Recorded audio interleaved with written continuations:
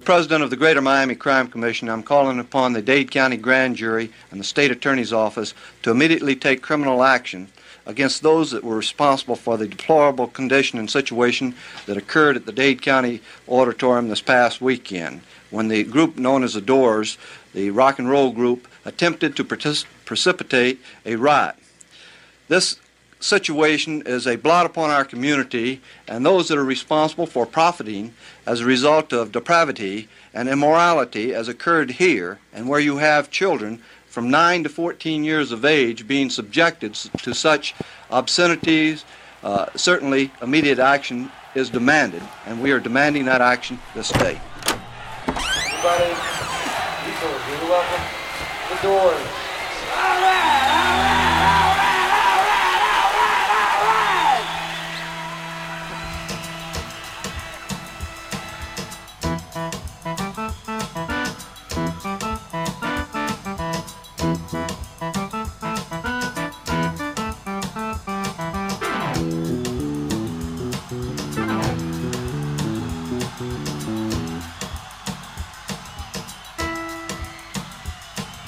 Hey guys, I just want to hop in here at the beginning.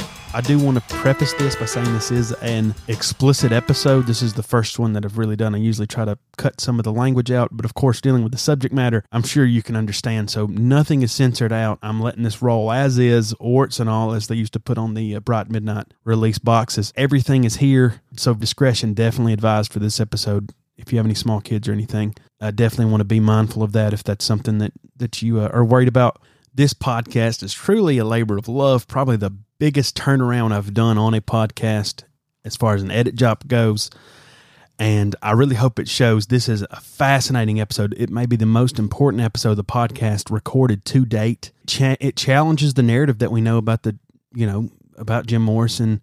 It could change the way we look at the Morrison estate and the narrative that's sort of put there. I'm going to present I'm going to let Fernand Amandi present his information, and you can take that how you will. If you whatever you think about it, you can roll with it. I think there's evidence definitely to support it, but I know that sometimes the toppling the apple cart is probably not the best thing to do. So this is the first episode to kick off the month of Miami, and it is a doozy. I have a lot coming for you. I know that if you saw my teaser on social media, there's going to be some really cool stuff coming up. Probably not anything as long as this episode, except for maybe at the end of the month. Again, a great episode. Travis and Fernand are just two fascinating people, and they really make podcasting easier for me just because they're so knowledgeable about all this stuff. So I hope you guys definitely enjoy this one, and what a bang to start off on the anniversary of the Miami show, of course, and to kick off this month of Miami. Hello and welcome to Opening the Doors, a podcast about the Doors and everything in between. I'm your host, Bradley Netherton, and joining me today, two individuals who, Travis, I think you've sort of I think you've been on here more than anybody, so maybe you're a de facto co-host at this point, whether you want to or not. I've sort of strong-armed you into that role. Travis Williamson, all the way from, Touch Me Down Under, I think is what your new Doors nickname is. So Brad has been trying to call me Touch Me Down Under for some time, and if he says it enough, it's going to stick. I guess I've just become part of the furniture on this podcast now. We have Travis here and Fernand. Probably been on so long ago, many people probably don't remember him, but he's back after such a long time. I think it's 7 days or so by the time we get this podcast up, but great feedback on his episode, so we had to have him back so quick. And who better to talk about Miami than someone born and bred a couple hundred yards away from the venue itself? Fernand Amandi, University of Miami professor, pollster, which is probably even an understatement for that. Fernand, thanks for coming back on, man. I really appreciate you coming on and joining us. Bradley, it's a pleasure to be back and to be here with Travis and talk about Miami, which is where I am, the scene of the crime, so to speak, for that most infamous and climactic of shows for the Doors and, of course, Jim Morrison. Today, we're going to talk a lot about the show itself, what caused it, the tape. We're going to try to cover a lot of ground in a little bit of an amount of time, but I love diving into this and really talking about the venue and stuff to begin with. So I do have some notes on the venue, and of course, you being from the area, you can maybe even color some of this in if you want to go even further in depth. But we're, of course, talking about the Doors at the Dinner Key Auditorium on March 1st, 1969. The Dinner Key Auditorium was originally on an island.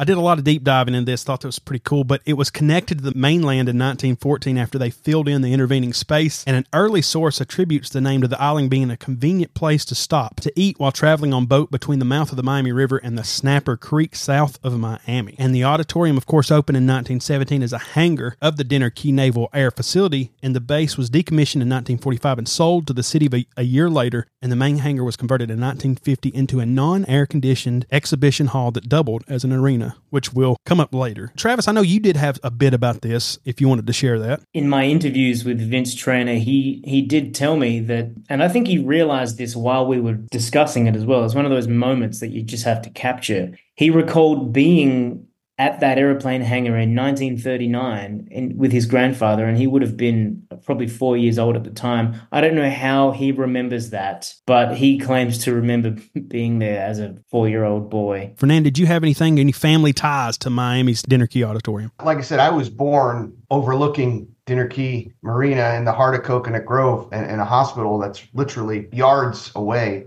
from there. And where I live now in Coconut Grove is, if I look out my window, I could probably see on a clearer day where Dinner Key was. But it was really an interesting spot, as you and Travis talked about, because it was the site of an old Pan American terminal, airplane terminal, where the seaplanes and the transatlantic planes used to fly from that area. In fact, President Roosevelt, when he flew to one of the World War II conferences, took off for the first major transatlantic flight from Dinner Key Terminal, which is now today the site of Miami City Hall. It doesn't surprise me that Vince remembers Vince Traynor, because Vince has one of the most incredible memories of anybody I've ever talked to. And I do believe him. If he says he remembers it at 4, he certainly remembers the night of March 1st, because he had probably the best seat in the house and the most direct contact with Jim to be able to answer definitively the question that a lot of people wanted to know, which is, did he do it or did he not? Vince is certainly someone who I would put a lot of credibility and stock into what he has to say about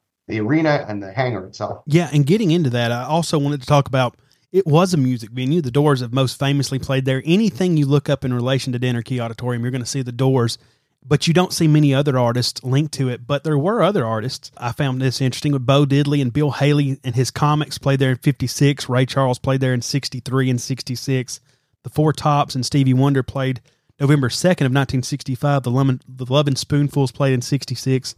Vanilla Fudge, one of the great heavy psychedelic rock groups that I don't think get their due, played there in May of 68. Blood, Sweat, and Tears in March of 1970, which of course after the Miami incident.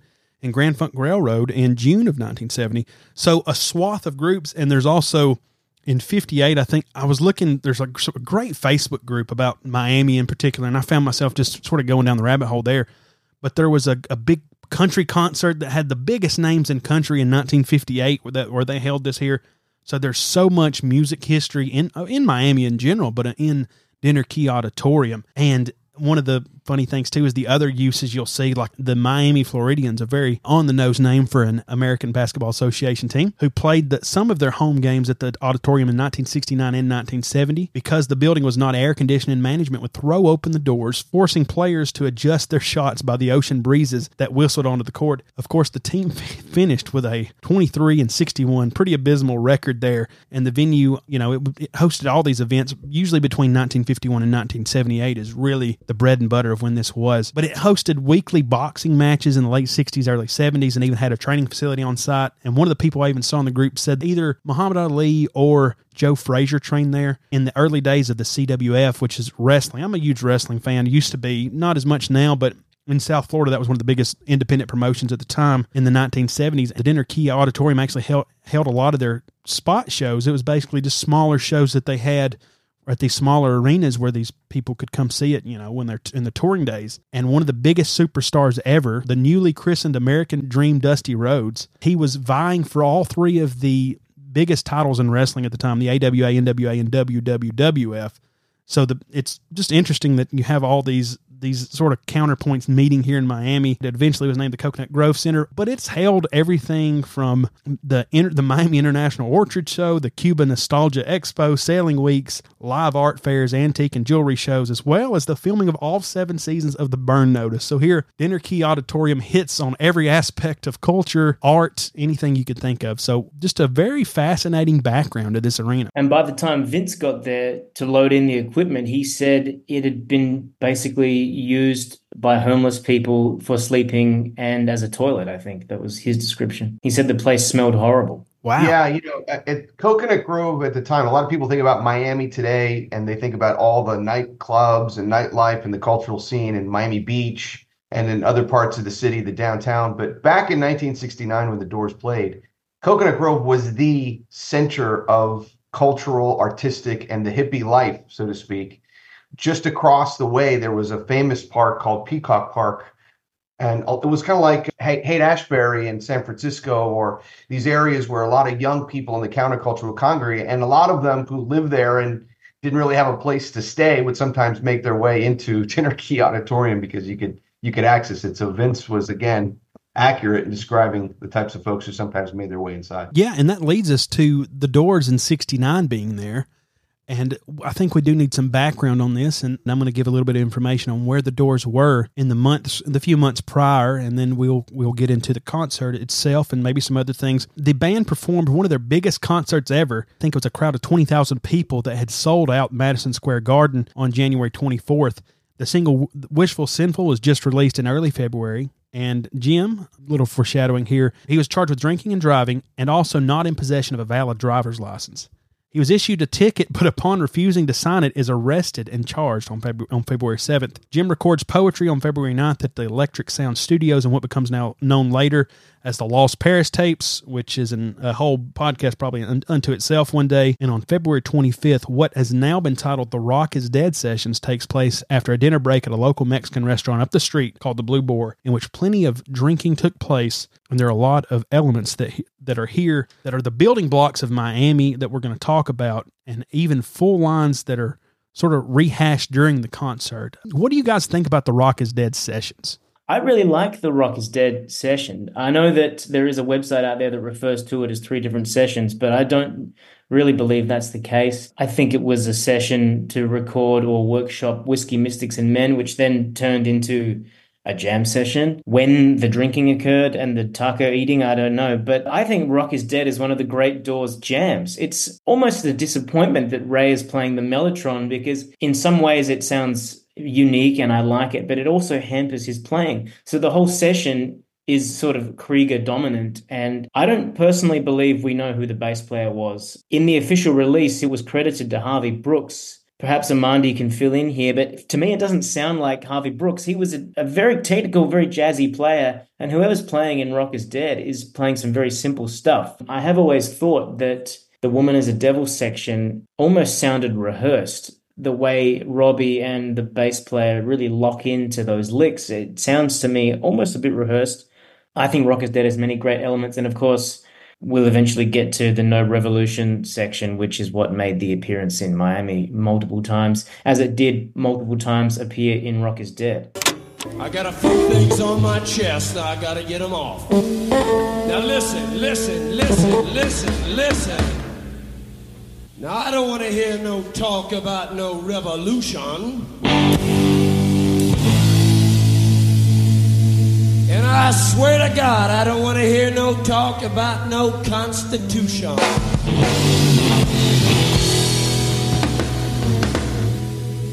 And in my frame of mind, I am in no mood for no talk about no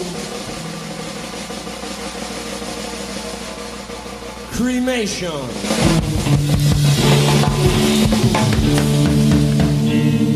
The only thing I'm interested in, I want to have a good time.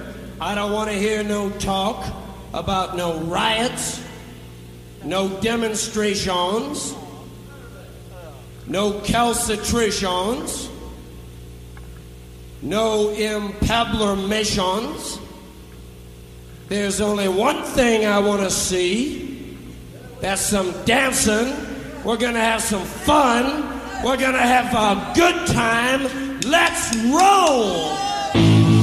I agree with Travis in the sense of I really like it. It's a Doors improvisational jam that I really do think just kind of started as an idea, as a riff, and as a concept. And whether it was the alcohol or the substances or just the mood, it kind of spiraled into this really interesting long jam that was the overview of the history of rock, going from early Elvis to the early blues, all the way to the surf rock and roll of the early 1960s, and then culminating in this big idea of Jim's, which was that rock had become decadent and rock had become dead, predating Lenny Kravitz's song by about 40 years almost, where he finally pronounced it. And truth be told, I mean, I don't think anybody would argue today in the year 2024, rock is dead.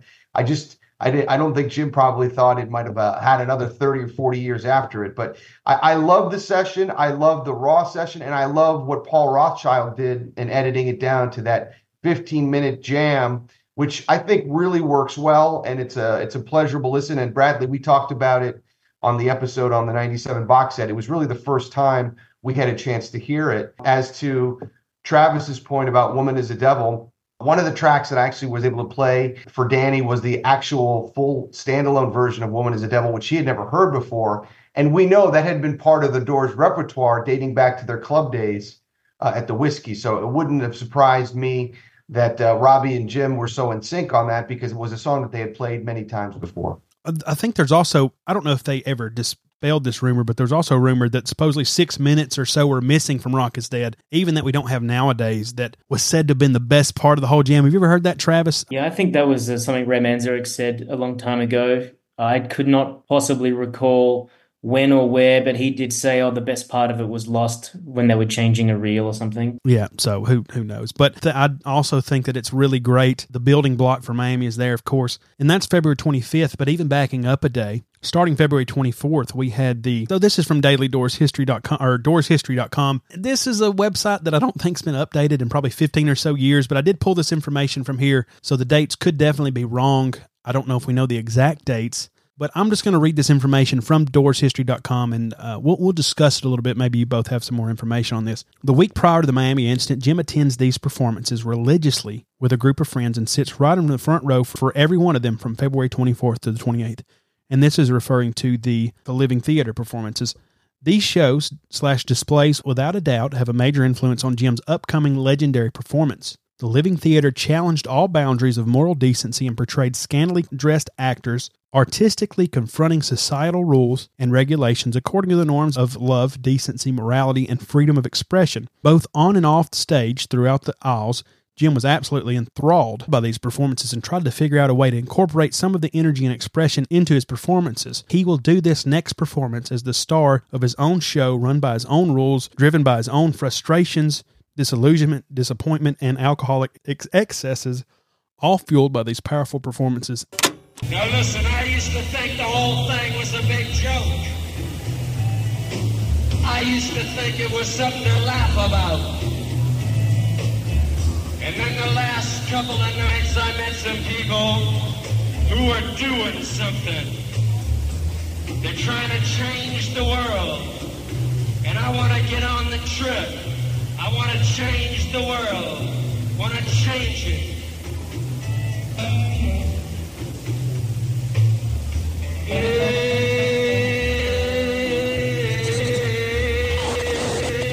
Change it. The first thing we're going to do is take over all the schools.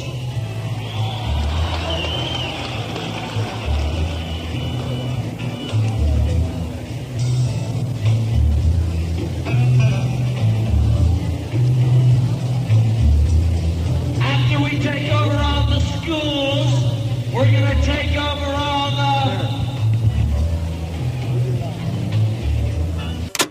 Maybe a bit of that is conjecture, and I think some of that even reads like a Twilight Zone sort of intro to a show, but that leads to the overall discussion. Fernand, how impactful is the Living Theater on Jim's performance in Miami? Well, I mean, there's no question that it was absolutely echoing and reverberating throughout his mind and his consciousness. I mean, you are accurate. He did take in all of the performances beginning on the 24th of February. And it was a series of different shows in the repertoire of the Living Theater, which was based on the theatrical principles of Antonin Artaud, who was a big influence on Jim and Ray and the band for that matter. And it culminated in the performance of Friday, February 28th, 1969, of their kind of most explosive, most revolutionary, most challenging piece, which was called Paradise Now. And those were done on the University of Southern California campus. And Jim was fascinated by not only the performances, but the troupe. He had actually had dinner before the show started with several people in the troupe because he wanted to understand what they were trying to do with theater and see how he could take inspiration or maybe even echo what they were doing in theater in the rock and roll concert setting, which was to take some of these principles. So if you think about it, and we're going to get hardcore details here because I guess that's what this is, a Hardcore Doors podcast. But the last performance of the Living Theater, Paradise Now, on Friday, ended well after midnight on Friday, going into Saturday, March 1st. Remember, that was on the West Coast. So by the time the performance ended, it was already 2, 3 o'clock in the morning, East Coast time, Miami time. Jim was just on fire with what he had experienced, what he had seen in these very revolutionary performances, which tried to strip away the boundaries between audience and performer, which was something he was always attempting to do, create that sense of communion in the Doors concert. And he then, immediately goes home. He's got to get on an early flight because the show is supposed to start in Miami at 8 o'clock Eastern time, right? Yeah. He's still got to get from Los Angeles all the way to Miami in a very compressed timetable. So as a kind of preamble to what you said, there's no question that those performances had a great impact on him. But I think, Bradley, the other tremendous impact on him was the fact that the Miami concert was, for Jim, not just any concert, not just any show, and not just in any place. For Jim, this was the return for the first time in 6 years, or almost 6 years, since he left the state of Florida to come back to the state of Florida. Jim had never been back since he left in late 1963 to make the move to California to come back to Florida. And Florida, and this performance in Florida, as we heard in the concert, had a tremendous motivation for Jim to do a tremendous thing, which he did at that show. Wow. Yeah, man. I never put two and two together on like the timetable of him staying so late at the performance that it even in a psychologically direct way, even in a physically direct way, it influenced what happened physically. That's fascinating. Yeah, I think there's a lot to keep getting into. I just wanted to ask Fernand very quickly, what influence did Ken Collier's overselling of the venue have to do with potentially triggering Morrison's mood as well? I think that was more a factor on Bill Siddons and certainly Vince. Vince was very concerned about that because of the logistical challenge that represented for him and his role as kind of stage manager, tour manager. And I think it might have upset the band a little bit that the promoter, was screwing them. But to be very honest with you, I don't think it had any impact on Jim whatsoever. Jim was already in another state by the time he had arrived. And sure, that certainly helped create more of an atmosphere. But I don't think the overselling of the venue was the cause at all for Jim's reaction and the way he dealt with the audience in the show that night. Well, I'm certainly not trying to suggest it was the cause.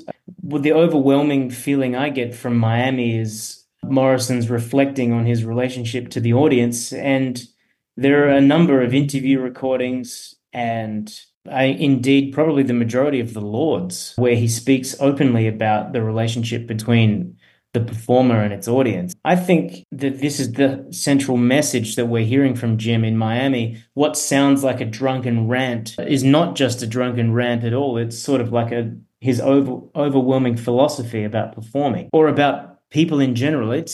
I look at it through a Jungian lens. Usually, I think probably Morrison did to some degree as well, although he probably had a broader view of things philosophically, a wider range of material to draw from than I do. But I listened to his performance in Miami, And I'm immediately drawn to quotes from the Lords like the cleavage of man into actor and spectator is the central fact of our time.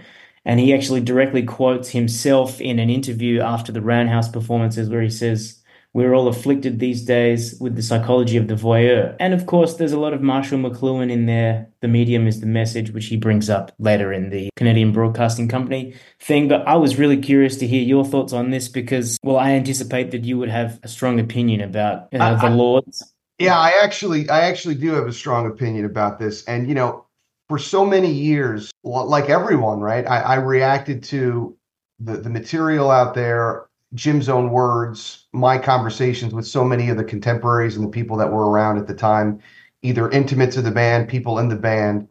And it wasn't until a conversation and then a subsequent series of discussions that I had with a person, the particular person, that made everything, not just about Miami clear, but about what the Doors as a band was and about what was driving Jim. And this is where I think, this may be something that very few listeners will even contemplate this, but to me is crystal clear. It's like if you remember the Rosetta Stones, the discovery of the Rosetta Stones were so important historically because they allow then you to interpret all of these ancient texts in a way that deciphers what the true and actual meaning was.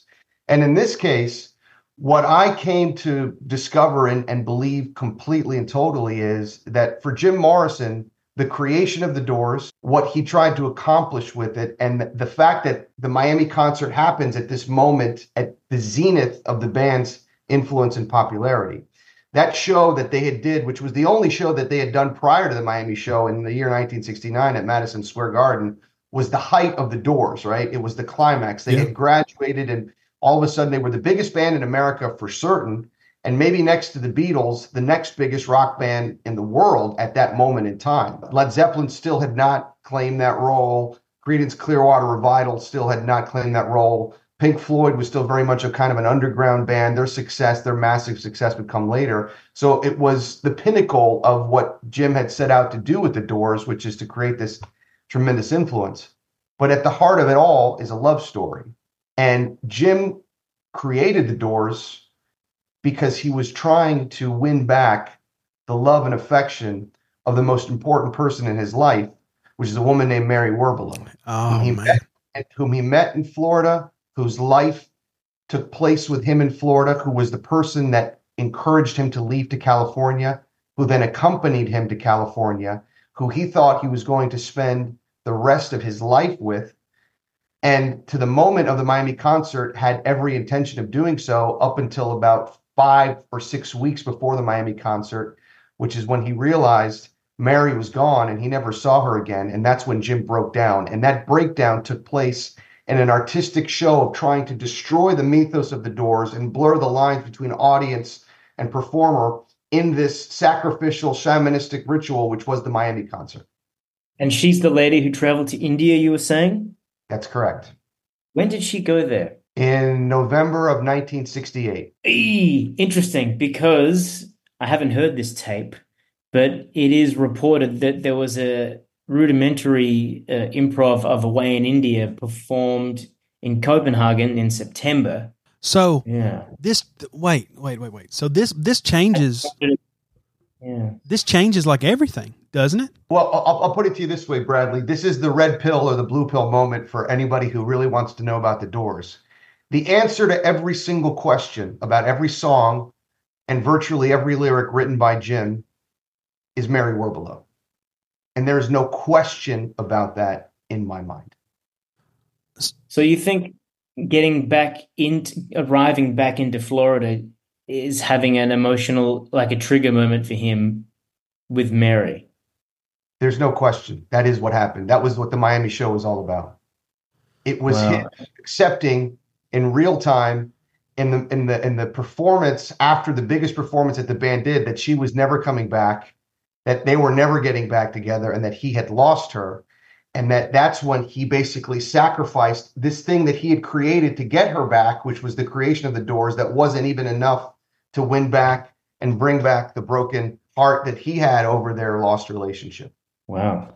So do you think my theory of Morrison communicating his frustration with the relationship between actors and spectators is sort of debunked, or is the Mary Werbelow thing the major thing for you? But because there's obviously other things in here. Yeah, I mean, I'm not saying it's debunked because he was clearly influenced by what happened at the Living Theater. But remember, in this interpretation, in this theory of the case, which I believe is what happened, I know it's what happened, Jim had created the Doors as an artistic vehicle, right, to try and have people confront their pain of the pain of life, the pain of the suffering that comes with encountering and exposing yourself to the fears and the problems that life brings before you. It was the way in which he tried to overcome his pain over losing Mary and to win her back subsequently. Right. So when that ultimate artistic aim, which was to create this band and to create this thing, which was wildly successful beyond even Jim's wildest dreams, right? When that didn't work out for what his ultimate goal was, he wanted to blow the whole thing up. And if you notice, after the Miami show, it's all a downward spiral and slope in Jim's life until he meets the bathtub in July of 1971. I think, Travis, you both are right. And I think, Fernand, definitely you're right. But I think there's a convergence here where I don't think you're wrong, Travis, but I think that maybe it could be a circumvention. Maybe, do you think that Jim could have used this allegory of the relationship between the audience and, the participant in the artist? Could that have been like a foil for his feet? Like he projected his feelings with Mary onto that. And maybe instead of explaining his feelings about her, if he makes it sort of something outside himself, it makes it less real. And maybe he can talk about his emotions more that way. I don't know. Fernand, what do you think about that? Well, I mean, Jim, here you go back to Jim himself. One of the last interviews he did, he said, listen, for me, it was always, people, called them performances. And for me, it was a form of confession. It was never an act. It was never something I was putting on. It was communicating the most intimate and personal thoughts in that type of a setting. So there's no question that in Jim's mind, he was using this vehicle to project what was driving him. But at the end of the day, he was a man of flesh and blood and bones, just like the three of us are. He had tremendous feelings. He was extraordinarily sensitive, extraordinarily intelligent, and he was extraordinarily lacking in the thing he wanted most, which was the fulfillment of the relationship with the person that he knew in his heart was the total love of his life and his soulmate, which was Mary Werbelow. And that contrasted at the time. He's fighting and arguing with Pam Corson, who I know the mythology likes to paint her as, his cosmic mate and all the stuff that Jim did and this and that, but was always that substitute, if you will, the rebound girl that he ended up just staying with for the rest of his life while he was actively trying to pursue Mary.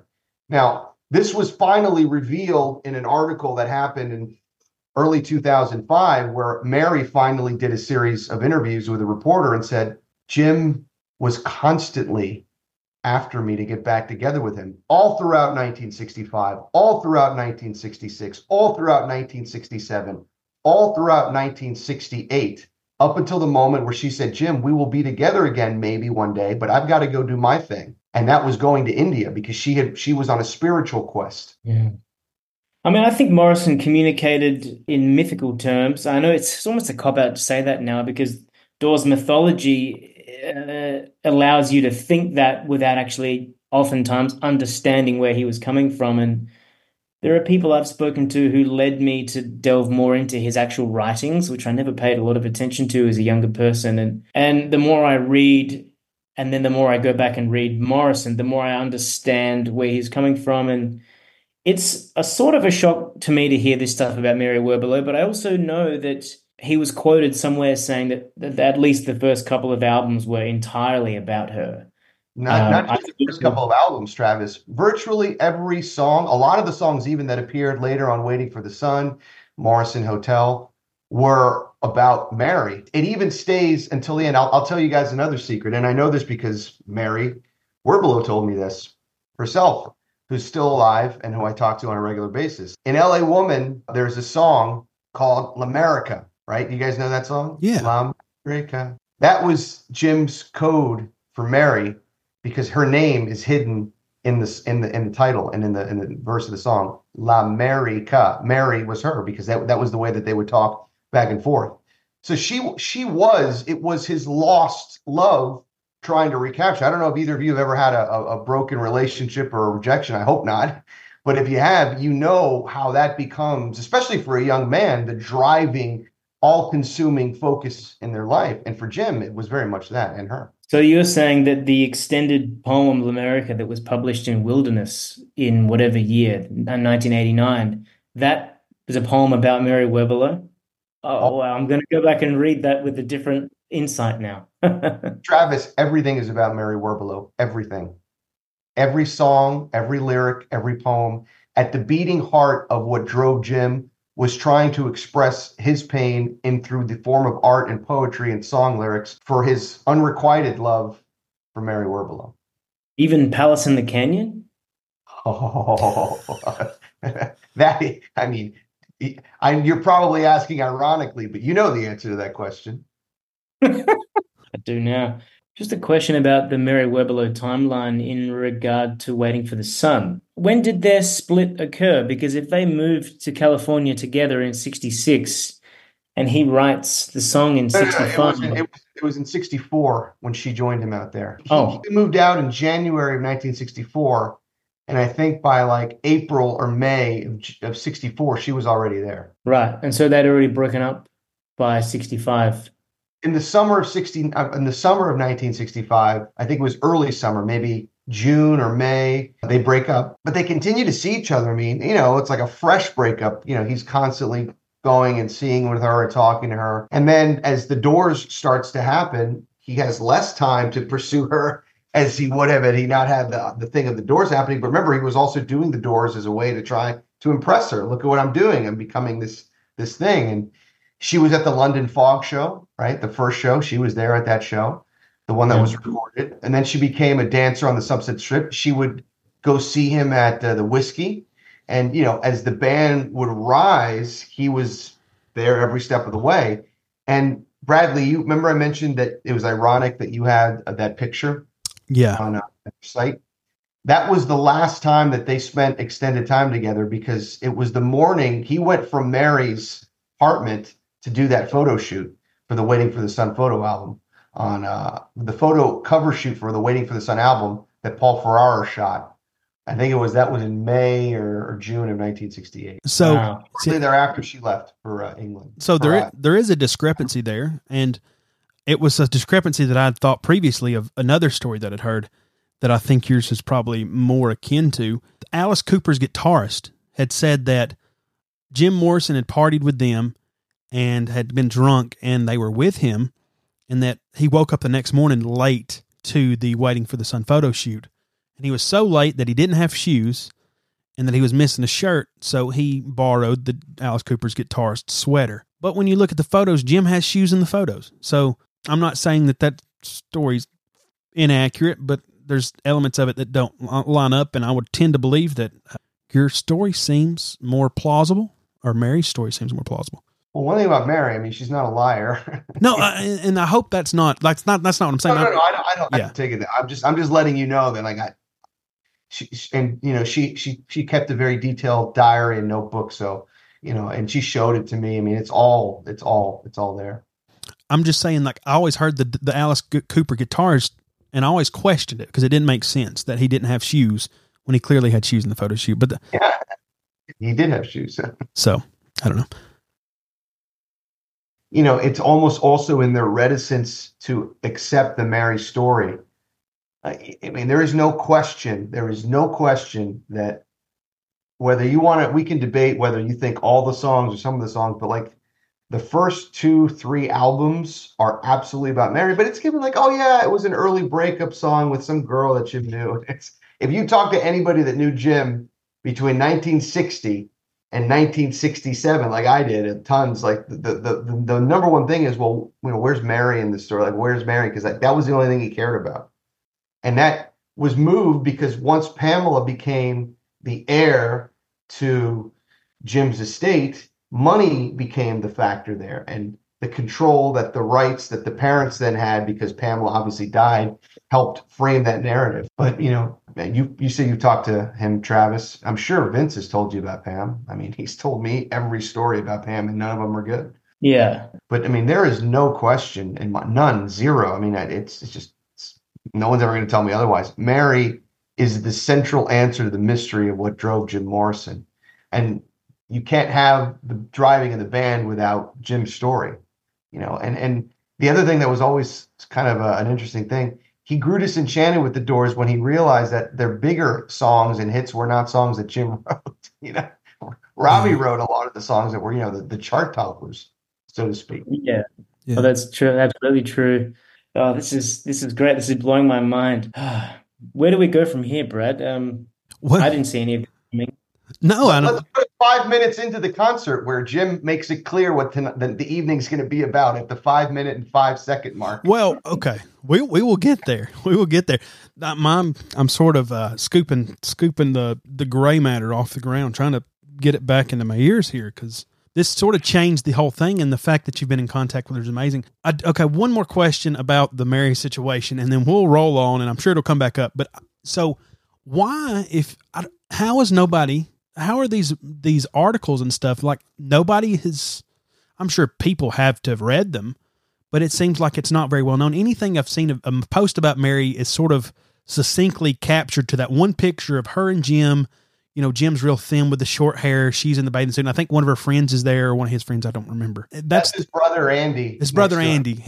Yeah. That picture was taken in San Diego. And it's funny you bring that up, Bradley, because that picture, if you look at Jim's face in that picture, I've seen probably over 4,000 pictures of Jim Morrison. I've never seen Jim Morrison more content in any photo than in that picture. He is the happiest I've ever seen him in over 4,000 pictures of Jim Morrison having been taken in that picture. Look at his face, close up, look at it. He looks like he's in a Zen nirvana moment of total transcendent happiness. I'm fanboying here now. I want to know this. What was the relationship, if any, between Pamela and Mary? Or what was Pamela's understanding of Mary? She must have had an inkling that Morrison was headhunting his ex-girlfriend. Of course she did. And that's why she had affairs and relationships with other people and other men. She knew where Jim's total loyalties and where his heart really was. And in fact, at one point, a friend that Jim and Mary had in common, a guy named Dennis Jacob, who Jim used to live on his rooftop in Venice, actually in 1966, after Pam and Jim had been an item, surprised Jim by bringing Mary to a meeting at his house where Jim was there with Pam, and Jim left with Mary for the rest of the night, came back home 3 days later. Oh my God. That's the kind of guy he was. Wow. That takes balls to just split with another woman like that. Well, when it's the love of his life, it doesn't take balls. He's just following his heart. Yeah, I guess so. We're thinking about Morrison as a person rather than as this figure. Why does Morrison stick with the rebound girlfriend? We know that he's not faithful to her and all that, but what is it that holds him to her as opposed to someone else? It could have been anyone else he replaced Mary with. It doesn't hold him to her. She wouldn't go away. She was always there. Jim had a lot of other relationships with other women at the time that we know about. Patricia Keneally, for sure. We just found footage of Jim going to San Simeon with an actress who was on Little House of the Prairie, who we spent a week with her. There was Ava, the Hungarian artist. Jim had dozens of other relationships while he was, quote unquote, with Pam. For Pam, Jim was, if you will, someone who would pay for her artistic studio and shop, Themis. She was someone that was, great to know, great to be around, who gave her access to a world that she wouldn't have had otherwise. And, I'm sure Jim had caring feelings for her because Jim was a sensitive person, but his heart was not with her. His devotion was not with her. His songs and lyrics and poems and performances were not for her or about her. They were for Mary. They were always for Mary. To quote the Crosby, Stills, Nash song, if you can't be the one you want, love the one you're with, basically. Well done, Bradley. Well done. That's and the thing is, Jim had always thought he would eventually get back together with Mary until he lost her when she went to India. And also, looking back at that picture, I pulled it up again, and and I don't know the science behind all this, and maybe it's bunk, I don't know. But if you look at the picture, one of the things that you notice is they talk about this in pictures when you have a couple, the position of their body. You notice that Mary's in the middle, Jim's leaning into her, as if psychologically they say that's like he's so comfortable with her, like he's into her. He's the one pining after her. And I can't say necessarily that there might not be a picture like in Paris or something of him, but all the ones of Pam seem to be she's leaning into him, almost like she's the one leaning into him, pining after him. Yeah, I mean, I can't stress this enough. It may sound simplistic, and others may disagree or take exception. It's certainly their right, but I know in my soul and my heart, after 30 years chasing down this mystery, that Mary Warbelow is the answer to every single question about Jim Morrison. Every single one. All of the mysteries are fade away, and unfortunately, Jim's not here to confirm it. But there is no doubt in my mind. In that picture that you described, sure, you get a little bit of the body language, but there's other secrets and mysteries that no one knows about.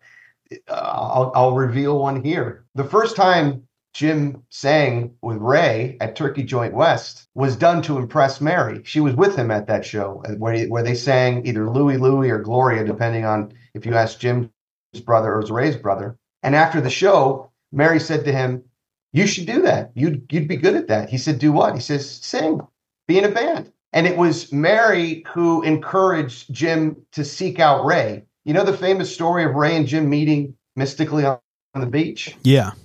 That was not a coincidence. Jim planned that meeting. Jim tracked down and knew exactly where Ray was and happened to position himself, interestingly enough, and, "Oh, hey, Ray," because he was trying to make that connection happen so that he could do something like that, which Mary had encouraged him to do. And then they broke up shortly thereafter. Someone else had that theory recently as well. I'm not sure if they had confirmed it or heard that from Mary like you have, but someone else did mention that only a few months ago. It was me on the 65 podcast. That was my theory. You? Yeah, it was me.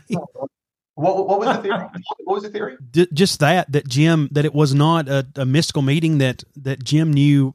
I forget what I said exactly in 65 podcast, but Jim Cherry had sort of like, hey, this wasn't exactly, it wasn't really happenstance. And I went as far to say that Jim probably did. He knew what he wanted and he was looking for Ray. So yeah, that's exactly right. Jim planned that. Jim planned everything. Jim was one of the most intelligent people in the world. I mean, at that time, certainly. And Mary always said he knew where I was all the time. He followed me everywhere. Even if I moved and I wouldn't give him my address out or I didn't have my phone, he would always show up. He always knew where I was. And the song that he wrote later on Morrison Hotel, The Spy, that's about what he used to do with Mary. He would spy on her and try and follow her and position himself to run into her. He says they used to run into each other all the time up and down the Sunset Strip in LA while she was working at Gazzari's as a dancer, as a go-go dancer. But they were, of course, intentional run-ins that Jim had orchestrated. Yeah, you mean to tell me that the Oliver Stone scene where they're coming home with groceries with Pam is not accurate? My gosh. Sorry, I hate to be the myth buster, but no, not accurate. Damn, there's no low-grade acid. How did you pull that quote out of your ass there, Travis? I don't know. Someone else commented on that recently, so it was in the front of my mind. Yeah, you love it's okay. You love the Stone movie. It's all right. I watched it recently for the first time in, it must be over a decade or maybe not 2 decades, but definitely over a decade. It does not age well. It's very bad. Yeah, apparently they came up with a new 4K release of it. Should I get that or should I not? Who knows? But we will move on. Man, this was a great detour. We've been away in India talking about Mary Warbelow as well. But getting back to the show, let's talk about the day of the show. And I think this, with the newfound contextualization, we will get into this on Saturday, March 1st on the way to Miami. And this also comes from the same site, doorshistory.com. So maybe hasn't aged as well. I'm not sure, but I feel like it's a good buffer. Overall, I think most of the information is pretty good info. The show in Miami is to be the kickoff of the Doors' biggest tour ever, set to begin 8 days following the show.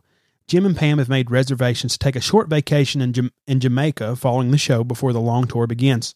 They have a house prepared for them and have already purchased airplane tickets. Jim and Pam, while getting ready for the airport, have a huge fight. They resolve matters enough to arrive together, But while at the airport, they have another fight, and Jim ultimately sends her home, not wanting to take her along. Through all the commotion, Jim misses his flight to Miami and drinks quickly and heavily in the airport bar waiting for the next flight. He drinks right onto the next flight and talks the stewardess into giving him as many drinks as he can before a stopover in New Orleans, where he gets off to slam a few more and ends up losing track of his flight again. He calls the doors to tell them he is in New Orleans. He has arranged for yet another flight, and he will be a little late and a lot drunk. The hall, and you talked about this, Travis. We've already talked about this a little bit, but bring it up anyway. The hall is designed to hold 7,000, and the official count for the show was over 12,000, almost double the capacity. And this also mentions not counting the hundreds who crawled the second floor windows after scaling the walls, which I interviewed Larry Peasy. He was one of the promoters, and he did specifically mention that he was trying to keep peace, but somebody did climb the wall and jump down a rope, and he was pretty much, I think, through the center somewhere, and he said, you know what, you can stay since you tried so hard to get in the venue. But there was definitely a lot of that. The promoters took out the chairs in the hall in an attempt to cram more people in and make more money for themselves, and this upset the manager of the Doors, Bill Siddons, who was guaranteed $25,000 based on the hall having a $42,000 maximum, but was not given a percentage deal as the promoters took in over $75,000. They had upped the scale without upping the Doors' fee. Arguments go on for over an hour while all await Jim's arrival. Ultimately, Siddons considers taking the equipment off the stage and not playing at all, but eventually the show does go on. And of course, some of that may be dated information, but I feel like it's a good write-up, and so if any of that is not factual, I think it does do a good job at telling the story of the situation, though. Then we move on to the show, and this comes via the amazing site, The Mild Equator. If you get a chance, go over, check out The Mild Equator. Chris Summerdat and Logan Jansen do a great job over there at The Mild Equator. The promotion is by The Image, Ken Collier, Jim Collier, and Chuck Gross. And also performing, we have The Echo and The Brimstone. And here we get into an interesting bit of information, which that this tape was recorded and was eventually used in the Miami trial. We're going to get into the set list eventually, but Travis, can you tell us a bit about this tape? I would love to start with a question for Fernand here. I won't be surprised if something comes out of left field. Do you believe that the circulating tape is the same tape used in the trial? And if so, why? So to my knowledge, there has only been one verified audio document of the Miami concert, the audience recording, right? Now, there has been credible reports of film of the Miami concert, 16 millimeter and 8 millimeter home movie films that are in private circulation, but those, to my knowledge, do not have audio. So my understanding is that certainly what is in the bootlegs, the circulating bootlegs that we've had, and what I think was introduced in the trial, it is always come back to that singular audio source, which is the one taper that we know of. Now, we know that the band did not have any kind of a soundboard recording. They were not planning on preserving this concert like they did in the future, the Aquarius shows later in July, and the concerts that they recorded in the Hollywood Bowl and for the Feast of Friends tour, and then for the Roadhouse Blues tours in 1970. So to my knowledge, Travis, this is the only audio document of the concert. Yeah, well, yeah, I would tend to agree that's the only verifiable sound recording. I guess I tend to believe that it's the same tape used in the trial because the runtime is described as being around 57 minutes in the trial documents, which correlates with what we have.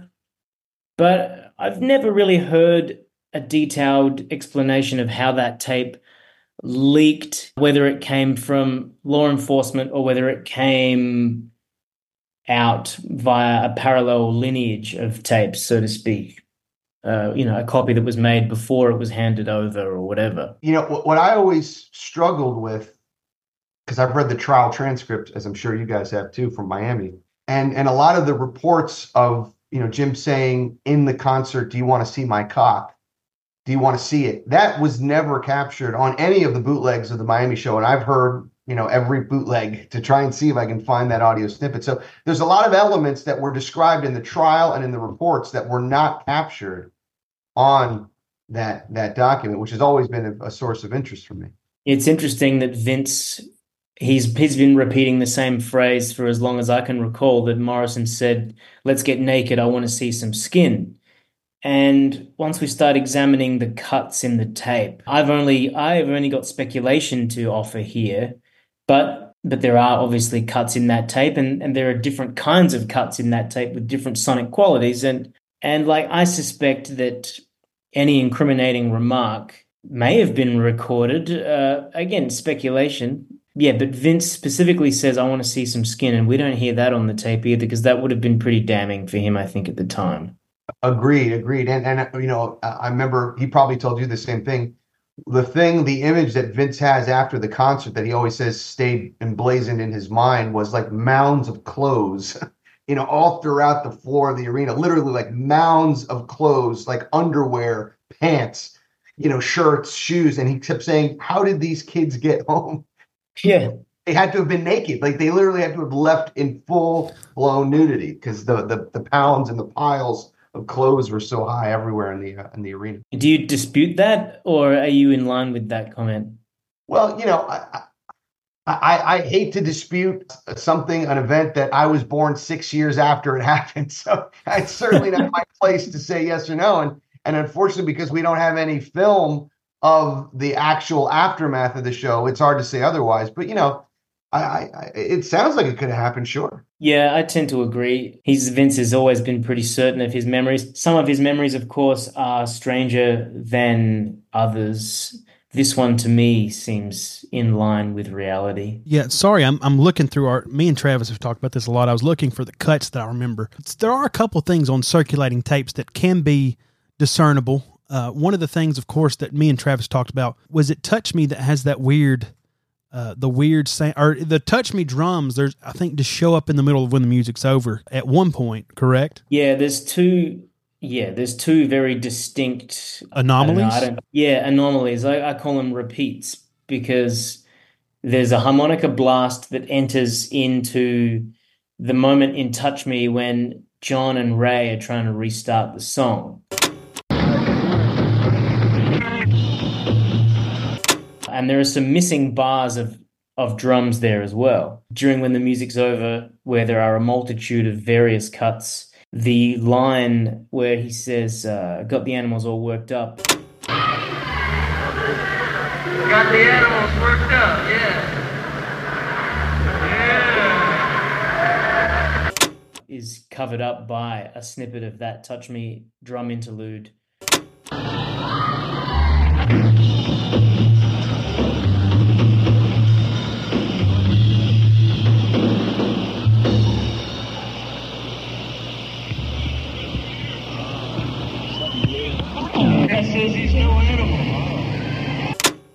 Drum and piano bass interlude. And there was a whole discussion over the years about why that happened, and there was a lot of educated speculation about the nature of an 8-track continuous loop cartridge and how that works, because these repeats happen almost every 18 minutes. Now, I haven't personally timed it out, and of course, which version do you use, because the tape speed varies from copy to copy or source to source. Now, there's so much to say about this tape and about the different lineages of the recording. I mean, I don't even know where to begin, to be frank. But certainly there are repeats in there of these sections, and the question is whether they were put there deliberately or whether they occurred as the result of the malfunction of an 8-track playback device. Yeah, and just to be transparent, a week after this comes out, we will have a discussion with the taper. We'll just call him Reverend Joe. How about that? We'll have a discussion with Reverend Joe, who is now in the ministry, as if the story didn't need another turn. But he is the taper, and he's the one mentioned in the trial document.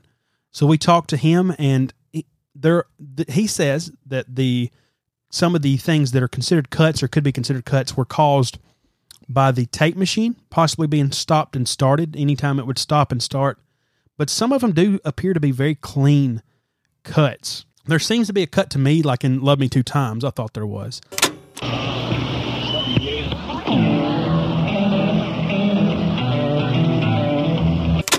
There's a cut that almost seems like it happens mid-ran in Light My Fire. it hurts. That happens, that me and you have discussed, Travis. And when the music's over is when the tape runs out.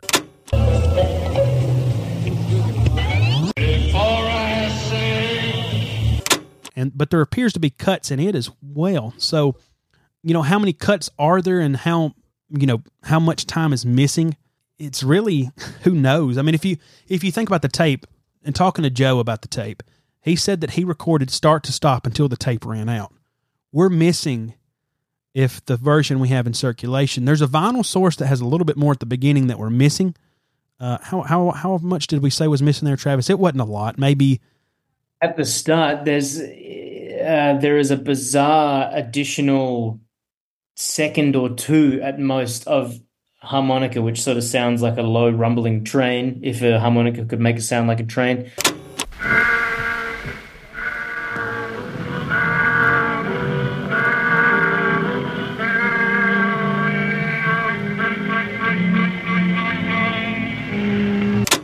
But to me, that also sounds somewhat anomalous. Like that whole tape featured on that bootleg has a pumping and breathing effect. It runs under speed. And that very short additional intro snippet to me also sounds affected. I'm really curious what Amandi has to say about this, because he made a reference before to 5 minutes and 5 seconds into the tape, which I guess is the A minor vamp in Backdoor Man. And I'm really curious if Amandi has got a forensic analysis of cuts, because I'm talking from memory because I was too lazy to re-prepare and my notes are handwritten and sporadic and terrible. I've listened to this tape more times than I could possibly remember, and I do know where most of the cuts are. There's probably a couple in when the music's over that I haven't got logged to the moment. But Fernand, where are you at on the cuts in this tape? In my, Indiana Jones archaeological study of the document, which is the Miami tape, I've come to a couple of conclusions that I think are supported by what's on the audio, and also talking to some people who actually attended the show and remember being there. So keep in mind one thing: Jim was significantly late to the concert. I think he was well over an hour and a half, maybe almost 2 hours late to when he should have already have been at the arena by. So they had asked the opening acts to kind of play a little bit longer, stall a little bit longer. And remember, this was a show not to see the opening acts. I mean, it was just some local bands. It was a show to see the Doors, and specifically Jim Morrison. So you have a taper in the crowd that night that wants to get the whole show. The show is delayed. And if you notice, there is no recording of the introduction of the band. There is no recording on the existing tape, I should say, of the applause when the band comes onto the stage. So it's clear to me that what happened is the taper wanted to get the performance itself, and he started in the aftermath of when the band was introduced. The crowd obviously, were applauding then Jim's late arrival, and that harmonica blast, which was also Jim trying to kind of get in. He was clearly out of it. He was not altogether necessarily there. That's when the taper started, knowing he was going to get the performance, because he missed so many elements of the actual intro, like we've heard in other Doors performances that were recorded. So that's a good point you make, that the fact that first snippet sounds kind of slow, it could just be the tape ramping up to speed. That's right. And knowing that the tape also had, I don't think he had 3 hours there of tape material. I think he only probably had an hour or so in that 8-track. And maybe I'm sort of giving everything away with my podcast next week. He had a tape player, and we've looked, and they did make these. He had a cassette player that he had in his jacket pocket or in his coat pocket. We believe the closest model was probably a Sony.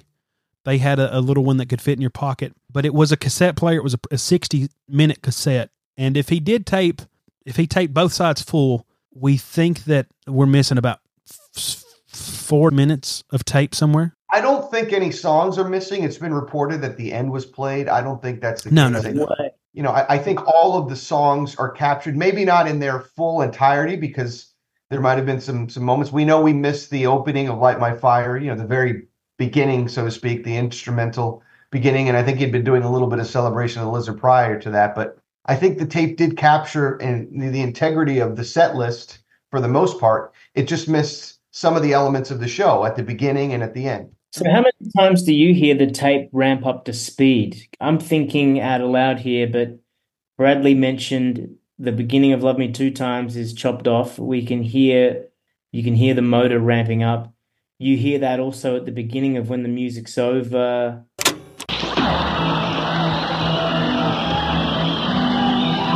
There's a couple of small tape speed sounds during When the Music's Over.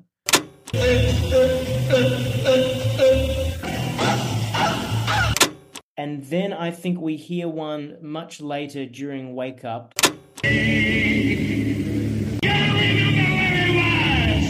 But I think there's a couple of small cuts in Wake Up. It's a bit choppy, and it does ramp up into the midsection of the organ intro of Light My Fire.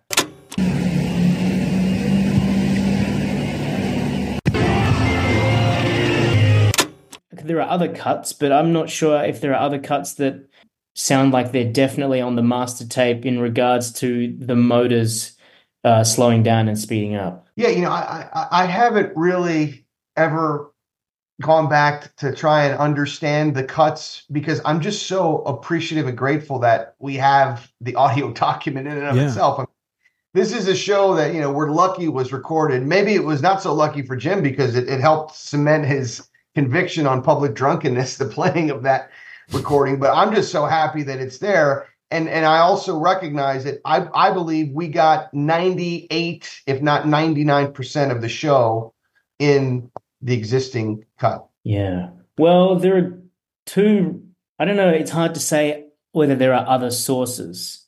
In Greg Shaw's book, The Doors on the Road, he mentions a 65-minute tape, and no explanation has ever been given for that. Obviously, the Reverend Joe, his tape was a 60-minute cassette, which is 30 minutes aside. Brad, did you look at the running time and figure out where the tape flip was?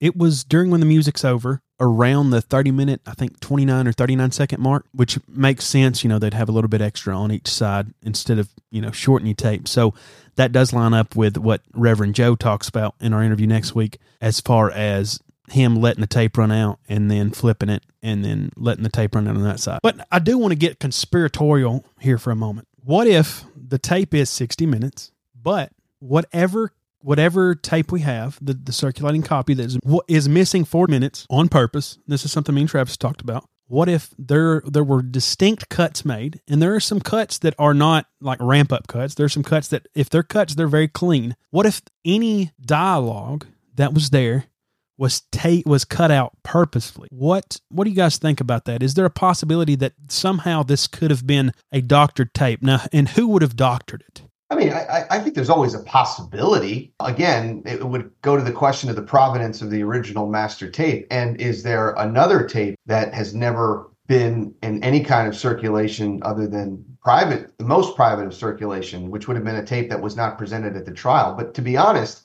I cannot imagine what would have been cut in terms of dialogue that wasn't already incendiary enough in the existent tape. I mean, Jim talks about committing bestiality on the existed tape, right? And having sex with a lamb. Yeah. He talks about, you're all a bunch of fucking idiots. I mean, it's really shocking language. Even for 2024, it's hard to shock you. It was shocking to hear that. And it was certainly mind-blowingly shocking in 1969. So I can't imagine what would have been cut given what's already on there. That was already pretty shocking and mind-blowing to begin with. There is one moment which for me is the most suspicious moment of what I will call a potential of an edit. And that is towards the end of Robbie's solo in Light My Fire. You hear the tape cuts clean and jumps in time. There's no ramping up of anything. There's a clean cut. It just jumps in time. And the crowd is surging and going wild, and Morrison is ranting, I want to see some dancing, and so on and so forth. And it's, I want to see. And I can only speculate. I'm never going to get up here and say this tape was edited and this is what he said. But when I hear that clean time jump in the tape, and I remember Vince saying, "I want to see some skin, let's get naked." I can't help but think that could be if there were a moment where it felt like that's what he was leading out of with "I want to see some dancing." I just wonder if that was the moment. And who could have cut it? I mean, if it wasn't heard in court, then it had to have been cut before then. And the trial documents mention that the police didn't have the correct machine to play back the tape medium. So I think the language they use escapes me at the moment, but it's vague enough to suggest that they copied the tape to a reel so they could play it back on their machines. It seems to me bizarre that the police wouldn't have had a cassette machine, but apparently they didn't. So there was the potential for an edit to be made at that point when the police copied it.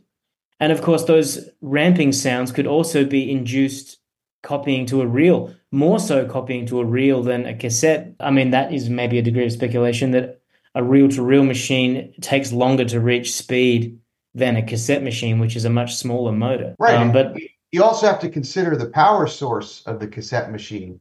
Was it operating on batteries? Was it operating into a grounded electrical AC outlet? It was probably batteries. And I'm old enough to remember those machines. They would always slow at the beginning until the machine kind of got its full current of power source from the batteries at the time. So that makes sense to me. You've got someone who says the tape circulated when someone made copies on an 8-track, and 8-tracks get referenced again in the lore of this tape because of those 2 repeat sections we hear in Touch Me and Music's Over, respectively. And, it's possible there is a mechanical explanation that could happen. And it's not outside the realm of possibility that the way that cartridge works, it could have introduced some harmonica into Touch Me and then some drums into Music's Over. It's my personal opinion now, after so much deep diving, that those repeats were placed there probably by a trader or by someone who wanted to mark the copy of that tape and see what got out. Yeah, that's my opinion. Kind of like a tag, like a spray painter's tag or a signature. Yeah, that makes sense. Yeah, and also to know who they can trust. Okay, that person leaked my tape. It's certainly that all circulating tapes come from the same master line. What was circulated as a reported Greg Shaw first generation could not possibly be a first generation tape if the story is true that the repeats were introduced by copying from an 8-track, because that would require, firstly, it would require the master recording to be an 8-track, or it would require the Berkeley tape to have been copied to an 8-track and then played back using a faulty machine and dubbed down to whatever source. So it would be at least second generation, if that were the truth. Now, it doesn't help the argument there that the quality of that tape is the best that you will hear. And of course, the worst quality sounding tape is incomplete and cuts out just before We Want the World, but has no repeats. And you do hear the additional dialogue in Music's Over, which is otherwise covered up, which is where he says, got the animals all worked up. So do I think there's an alternative source? I want to think there is, but the evidence at this point is still, it's best summarized as just an utter confusion. There's so many different mentions of, firstly, it's rumor and hearsay anyway, but yeah, 8-track this and 8-track that. There was a guy who sold copies of it on 8-track. There was a story that the tape was played back at a music festival, and Brad will remember the name of the festival. I don't. It was the Palm Beach Music and Art Festival. The tape had broken out at some stage. And what month was that? And when did the law enforcement got the tape? Within days? Yeah, that was November 28th, 29th, and 30th. It was probably on the 30th of 69. Back to my line of questioning. So who was the trial judge, Travis, who presided over the Miami trial? Was his name Murray Goodman, or was it just... Yeah, it was Murray Goodman. That's it. What happened to Murray Goodman? What ended up being his downfall? Didn't he have something that happened? He was disgraced for taking bribes, wasn't he? What was he taking? He was charged with corruption and bribery, after the fact. So say you're one of the biggest rock acts in the world, and hey, we don't want something to be played in court. We don't want incriminating evidence to be played. We just want this section of tape removed. How much? Let's give you some cash, Murray. And if you read the trial doc, and this is very far-fetched, I'm not saying this happened, but if you read the trial doc, he doesn't seem against the doors. I know it always sort of has been portrayed that way. It doesn't seem that way to me, that he's ever against the doors. He seems very... He even compliments Max. He even gives him a compliment early on. So I don't know, and I'm not saying like, hey, this is concrete. I'm just sort of putting this out there that if there could be a possibility, and maybe that's heavy speculation on my part. But I'd love to hear it. I just if they're found and if they ever circulate, but I don't think it changes anything about what happened in Miami. Those extra 6 minutes, you know. No, not at all. Not at all. Wouldn't you love to hear it, though? Oh, yeah. Yeah, I mean, sure, of course. Yeah, everything. All right. I don't want to spend too much more time on the tape. I feel like we've covered it pretty thoroughly and still not thoroughly enough at points, but I think it's just a monolith in itself, and we will talk about it more in depth. Me and Travis will. We already have an episode in the can that we have next week. But again, sorry, I was going to try to find something. The actual tape itself, do you recall when you first got that tape or when you first heard about it? I got this in 1993 when I was in college, and being from Miami, I was always very interested in the Miami show. And back then, at least in the early 90s, late 80s, early 90s, when I got into the trading scene, it was nothing like it is today. I mean, it was this like underground, subterranean way of, you had to know a person who knew a person that if you knew them well, you could get them. Or if you traveled to Europe, they had a really good bootleg supply. But I never could find the Miami show. And I finally was able to get it in early 1993 through this source, and this running time was 56 minutes. One of the most anomalistic songs in the whole set is When the Music's Over. There's some weird anomalies at the beginning of it. There's a cut, a lot of handling noise. There's like a malfunction in the middle, and the tape is flipped in the middle somewhere too. So I'm still the proponent. I think that this has been a long-running sort of belief, is that whatever happened, whatever Jim said, happened in When the Music's Over. The vinyl copy does have the line, "I got the animals all worked up," which isn't featured on some of the bootleg copies, the CD copies. I don't think it's on the Kerry Humphreys Doors Collector Magazine version. I'm not sure. Anyway, that's a lot about the tape. We could definitely go further down the rabbit hole, but we're going to go into the set list and then we'll work through some of the stuff here. Quickly, we will talk about, we have the No Revolution dialogue. On the Mild Equator side, it says house announcer. We don't hear the house announcer though, do we? No, only at the end of the show do you hear anything that's not actually Jim and the band. So, and it says unknown. So I don't know if that was a supposition on their part or if they have a different tape that we don't have. You have the No Revolution dialogue going into Backdoor Man. And he says, of course, nobody's going to love me. 5-1, touch me, love me 2 times, when the music's over, wake up, light my fire. And then the house announcer, Ken Collier. And we'll break this down a little bit more as time goes on. We do know that there's an amateur recording, as we've talked about, possibly a film.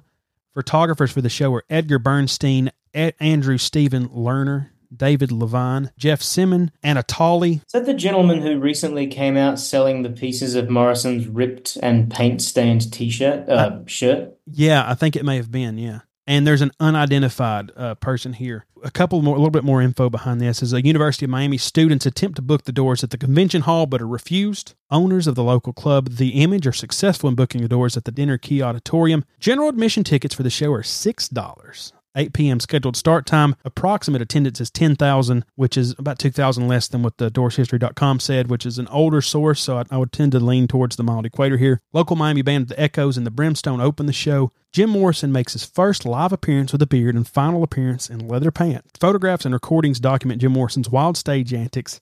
Jim Morrison is thrown into the audience by the Image manager Larry Peasy, and the band leaves the stage. Audience members leave piles of clothes, as we've mentioned. So there we are. So let's go. I know you have a lot to say about this, Fernand. Pretty early on, we get Jim's motif right from the beginning, right from the intro. Now look here. Are you talking about no revolution?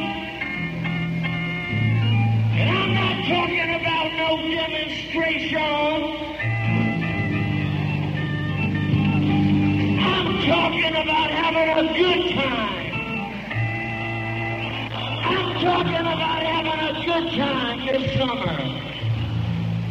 Now you all come out to L.A. You all get out there. We're gonna lie down there in the sand and rub our toes in the ocean, and we're gonna have a good time. Are you ready? Are you ready? Are you ready? Are you ready? Are you ready? Are you ready? Are you ready? Are you ready?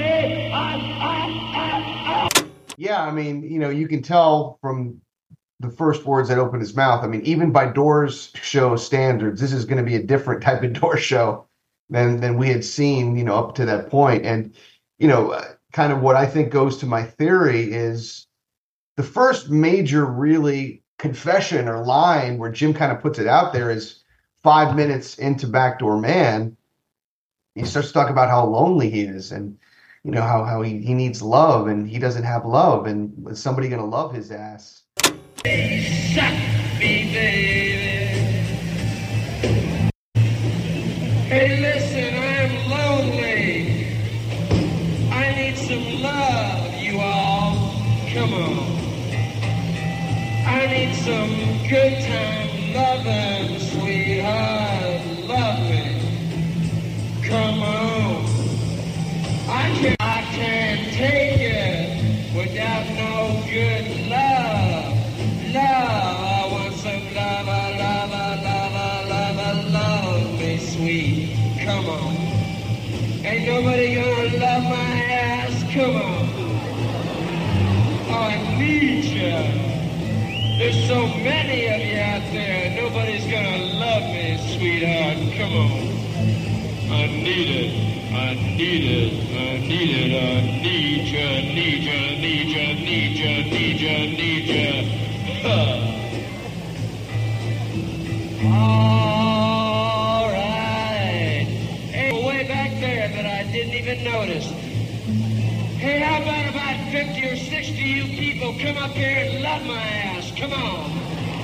Yeah. I love you.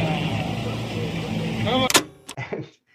Again, it just that's kind of the consistent theme that is in and throughout the night, which culminates in him offering the most physical manifestation of his love. If you believe he whipped it out or if he didn't, that was the point of where that whole thing was going. But he starts off with that very confessional-like pronouncement. And, he's also saying this, keep in mind, in a state of, for Jim, heightened inebriation. Jim was clearly drunk in that show. I don't think he denied it. I don't think anyone denied it.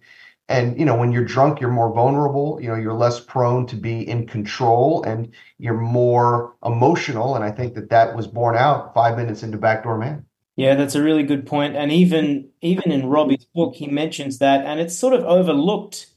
It's always been right there, but it's always been overlooked that Morrison directly says, hey, I'm lonely. And he says it right through to the end of the show. I mean, he says it right through to the end of 5 to 1 at least. Grab your friend and love him. I mean, we overlook that. I guess slaves and fucking idiots tends to overshadow the more delicate statements like that. But I never personally considered it too closely until Robbie mentioned it in his book. And knowing what I know now about Mary Werbelow and then the argument with Pamela, I think it's like he had no one at that point.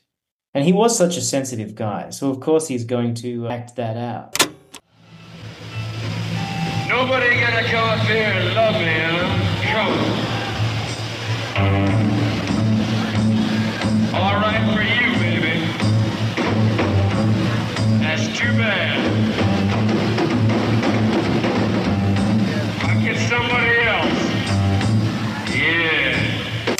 Even the intro of 5 to 1, he says that. So, yeah, definitely a theme here of what you talked about. And we get in 5 to 1, we also get what are you going to do about it? What are you going to do about it? You're all a bunch of fucking idiots!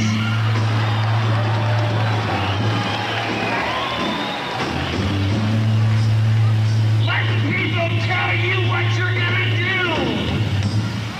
Letting people push you around! How long do you think it's going to last? How long are you going to let it go on?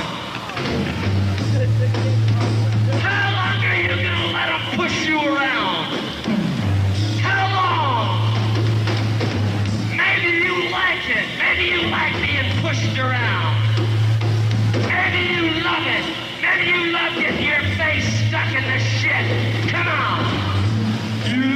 don't you? You love it.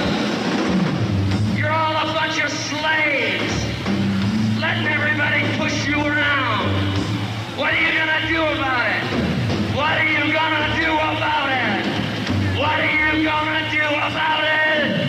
What are you gonna do about it? What are you gonna do about it? What are you gonna do? And that no revolution dialogue. Hey, I'm not talking about no revolution.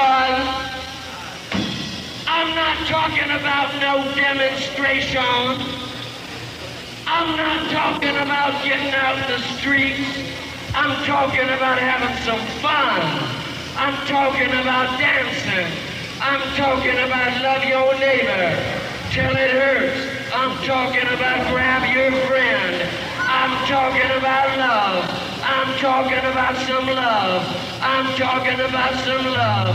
I'm talking about love. Love, love, love, love, love, love, love. Grab your fucking friend and love him. Come on. And he sort of spins it into this sort of extension of the living theater we've talked about. Just going through it here, are there anything else that stands out in those first few songs?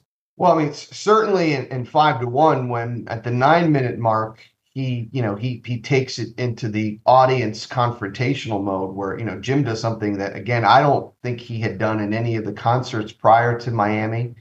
It's hard to think of any concerts that he directly challenged the audience that way after the Miami. I mean, there may be some, you guys may know of some, but I don't recall any to hand. He insults the audience by calling them all fucking idiots, right? Yeah. And I think this was the in his mind, replaying the feelings and the emotions from seeing the Paradise Lost performance by the Living Theater, which really challenged the audience to say, why are you an audience? You should be part and enter this spectacle where we're all together as one in Paradise Now. And I think that was Jim's way of communicating that. And it took the show in a very strange and interesting direction, which I think was the other theme of the evening. And it brings me back to this point I keep harping about, which I think you speak to there, where I took some pictures last night. I went back and looked at the Lords, and I think Morrison is very likely making a reference to Birth of Tragedy, where he talks about the dithyrambic chorus and how it became an analog for what was once like a ritual that people participated in. And the chorus became part of tragedy like that. And he makes reference to that in relation to cinema, I think. And the aim of the happening is to cure boredom, wash the eyes, make childlike reconnections with the stream of life. Its lowest, widest aim is for purgation of perception. And another reference to like someone biking a room with ether and the ether becoming an actor and the person who distributed the ether being the agent. I think he's making references to Marshall McLuhan and Birth of Tragedy. And he talks about his own audience later, and he does it for years. So I really do think he's letting his frustrations off about the audience. I mean, he directly says it in his interview with Sally Stevenson, I think. He said, well, I called the audience a bunch of fucking idiots for being an audience. And he was asking them as far back as August 68, Asbury Park. He asks the audience, what are you doing here? Why did you come here? What did you come here for? Manzarek recalls this happening in Miami, but it happens in Asbury Park. It happens in Stockholm. Yes, it happens again at the Lagoon in Farmington, Utah in May of 68, I believe. Whenever the crowd is very unreactive, he's like, what did you come here to see? Why did you come to see us? And they're like, hey, we won't light my fire. He said, no, that's a late show. We don't play that on the early show. And he was very... Where did you pull that one? It was from, I talked about it during the Boston episode, and it was a very straight-laced crowd, and everybody was just sort of pushing. I think it was on the mild equator side, but it seemed like he was very confrontational, like, well, no, we're not going to do that song. We're not doing this. Why did you come here if you didn't want, because he didn't feel like they were receptive to him. Right. I mean, he definitely says it with a degree of frustration at the LA Forum in December of 68. And I may be reaching here, stretching the reality of the situation, but I think the Madison Square Garden show was the Doors' peak, and it was a very positive... Morrison was in a good mood that night, I think. And he said something like, just forget that we're at Madison Square Garden, just pretend we're a little blues band or something. And I've always thought of that as like a more positive intentions way of saying, instead of saying, what did you come here for? He says, we're just here to hear some music. Because he later says people don't come to hear some good fashioned, old fashioned rock and roll. They come for something else. And, and they are coming for what they do refer to as a spiritual or religious experience, which became something else, I think, in Doors mythology. But mythically speaking, I think that's what was happening at a Doors concert. He says something in the Lords as well about heroes are people that we live through and we punish. We live through them and we punish them for being that. And I think he saw himself that way, not necessarily that he maybe thought of himself as a hero, but I think he knew that was his role. He knew that the function he was serving was that, and he was disappointed that the audience hadn't figured it out. And when he says, when he steals from Marshall McLuhan and he says the audience should be saying the medium is the message and the message is me, he's identifying the phenomenon of the concert audience and the festival audience, which was still a new emergent phenomenon at the time.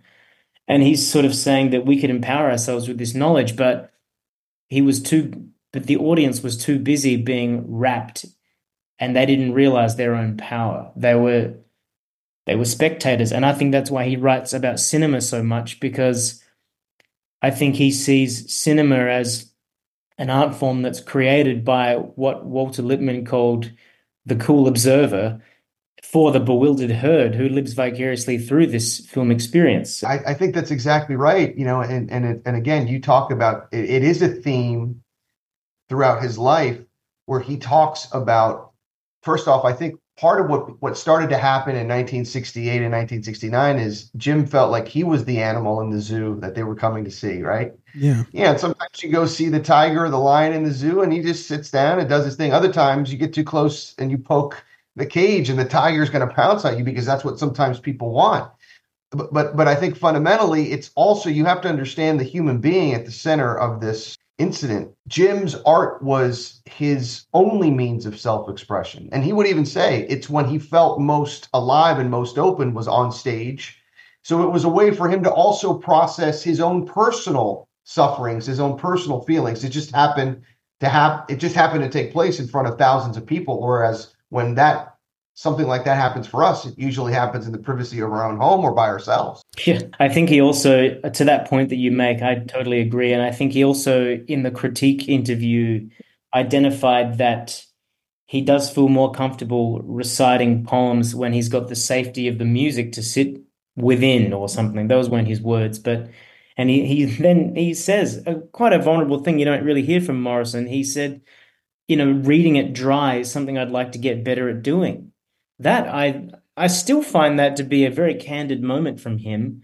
But I think that speaks to the point you were making, which is the music, although the Doors will say the music would inflame his temperament in his own words, it would do that. But it also gave him the security to be expressive, yeah. Travis, I think you both have sort of inadvertently sort of steered towards my point. When you talk about the medium and things he liked to do, expressing himself as an artist, he, of course, loved poetry. A lot of and maybe it didn't always come across this way, but most of the time it seemed like in interviews, the people who talked about his poetry seemed to maybe seem a bit dismissive of it, or, hey, talk about it in a not the most positive light, like it's an afterthought in the interview.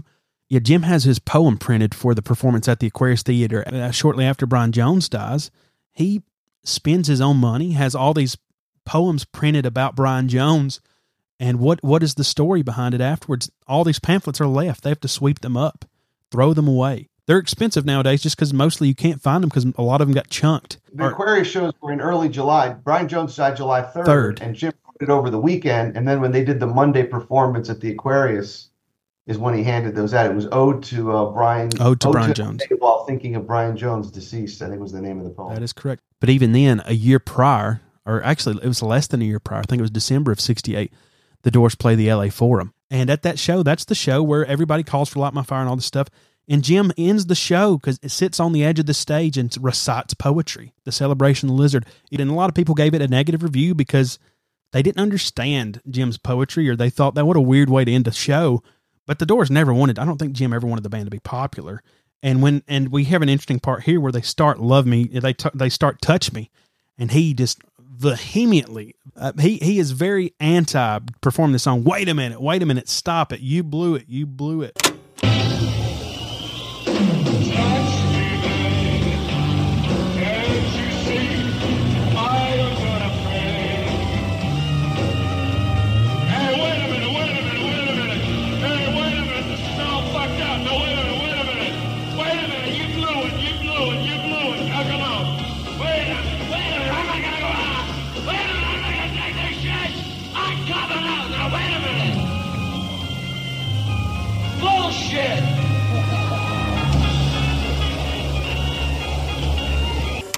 And me and Travis, me and we were talking about it when I listened to it. It does not sound like anybody messed up to me. It just seems like if Jim did miss his mark, but he blames it on everybody else. Like, I don't want to do this song. And then almost like in jest, they play it, they crank it back up again, just to pick at Jim.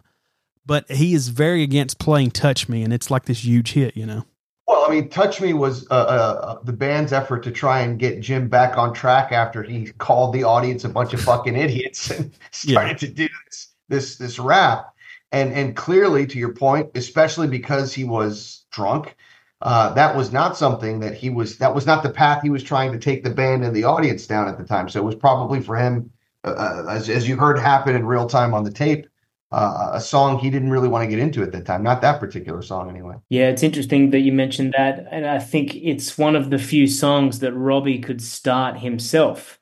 And you can hear it sometimes he does this.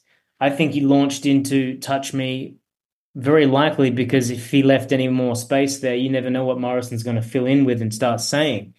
And likewise, we don't know because there's a cut in the tape, but Love Me Two Times was obviously the next song, and he started that one also. But the most direct reference to this point is during Light My Fire, where, as we know, usually the band gears up together. Morrison and Robbie let the bass line percolate until they're ready to go, and then they jump and they launch into the climax of that song instrumentally. But in this one, the bass line is going away, doing its thing, and Morrison says something like, if anybody wants to come up here, we're going to do some dancing, or whatever he says. He invites the audience onto the stage, and Krieger, I've always interpreted Krieger as saying, fuck this, and he just launches into the lick. Yeah! Now listen, anybody that wants to come up here and join us, and do some dancing, have some fun, just get on up here. Come on. Come on.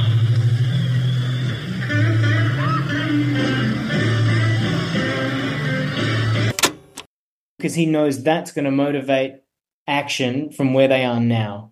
And I know I'm trying to psychoanalyze a performance that happened in 1969, recorded from the crowd, but that's how I read it, where Robbie is saying, okay, we need to get this moving because this is going nowhere and this can't be good. Yeah. I mean, I don't know if reports of the stage collapsing were exaggerated or not. Vince seems pretty certain that they were not exaggerated, but it certainly can't have been a good feeling for the band to think of an audience rushing onto the stage at that point if Morrison kept talking. Yeah, I mean, I agree with everything that Travis just said. I think one of the things that clearly, and, to the extent that you can hear it on a recording of something that's now, over 50 years old, there is a clear sense of dread and menace in that something was in the mojo and in the ether. It was a lot of hoodoo and a lot of bad juju there. And I think you could sense that everything was on the brink of chaos, whether it was the stage collapsing, too many people in the crowd, Jim drunk out of his mind,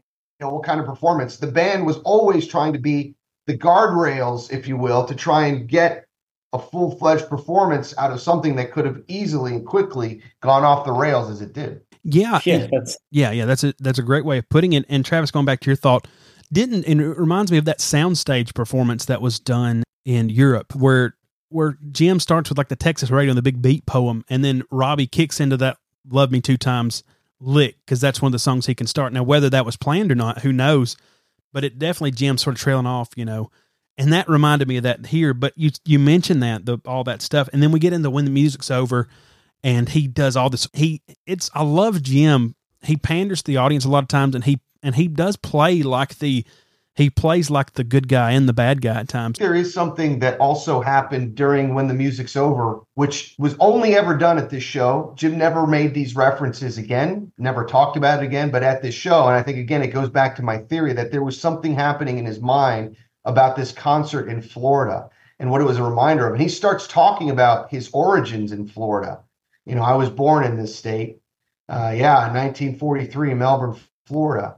And then I went to a little junior college in St. Petersburg. And then I went to a little college in Tallahassee called FSU. And then I got smart. So he starts talking about his biography in a concert. He had never done that before. Jim was very private about his background, certainly in any kind of a public setting.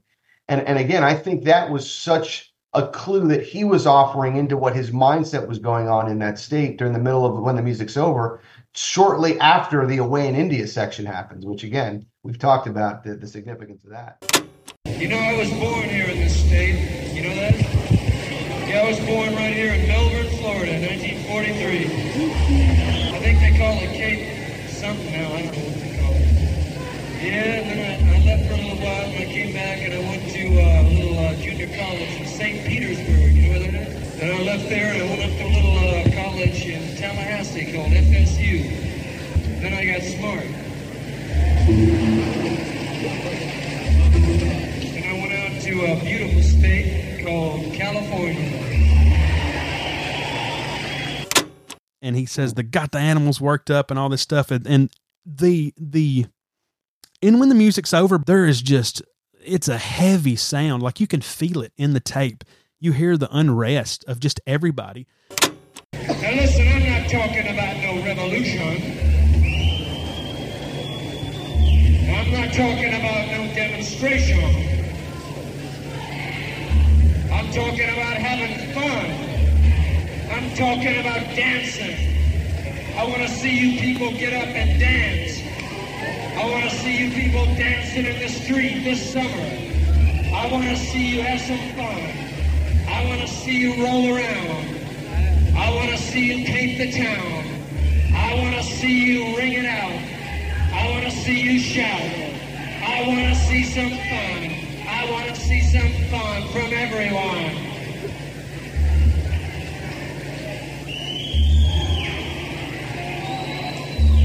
We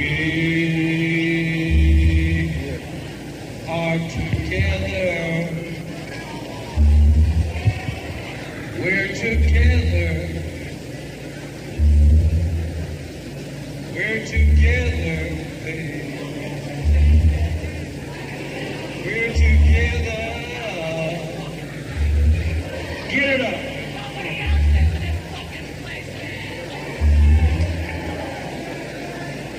We want the same thing, don't we? We want the same thing. We want the whole hog, don't we? And I'm sure, we're 40 minutes into the show, and this building is sweltering, not air conditioning, as we mentioned, and it's just reaching ahead. It's reaching a fever pitch. Now, what happens and when the music's over, what's cut, who knows? But what is there is very contemptuous. It's very Jim laying it all out on the line before the wake up and the light my fire. Also, the first recording, the first known utterance of Away in India as a piece, which, as we know, gets recycled through various Doors songs, I guess, right through to the end of their career, where it appears on a list of potential material for their final album, which is another tangent, I suppose. But I'm still fascinated by the Mary Werbelow reference here because, and I wanted to just circle back briefly and ask Fernand, if Mary went to India in November of 1968, is it known when she told Morrison she was planning to go? Because he does use that phrase in September of 1968, allegedly. Well, the last time that they saw each other that she remembers was in May of 1968. He knew that she had left, and I think it was in November of 1968, she wrote him a letter from India asking for some, not so much money as much as a loan, because Mary was, overseas. She didn't have a lot of money at the time. She had actually paid for all of Jim's expenses when they moved and lived together in California. So the way she explained it to me was, she says, I had always given Jim and taken care of all of his needs and this and that. So I figured, I would just ask for a loan and pay him back. And he sent her the money in November of 1968. And then she followed up with another letter, and then that one was ignored by Jim. I guess he was upset about something. And then the other thing is, he actually went to try and find her in India. And that happened when he went through London in sometime in 1969, late 1969. You went to Europe in late 69? Yeah, he went with Alan Ronay. Oh, wow. There was it 1969 or 1970? It was definitely before he went to Paris in exile, and it was not when he went for the Isle of Wight. So this was a trip with Alan that he went to Europe in 1969, and apparently he tried to go actually look for Mary. That was the story that I was told. He did also visit Paris in June of 1970 with Leon Bernard and Rick Tanguay, which is most likely where the Paris Journal comes from.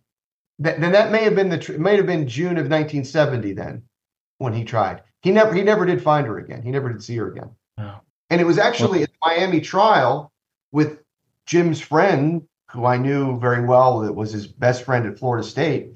He went to go visit Jim at the Miami trial in 1970. This would be August of 1970. And the first question he asked her is, "Where's Mary, Jim?" And Wow. he says, "Brian, I've lost her, and I don't know if I'm ever going to get her back." Wow. Well, that certainly casts a new shadow on the whole thing. It made me wonder.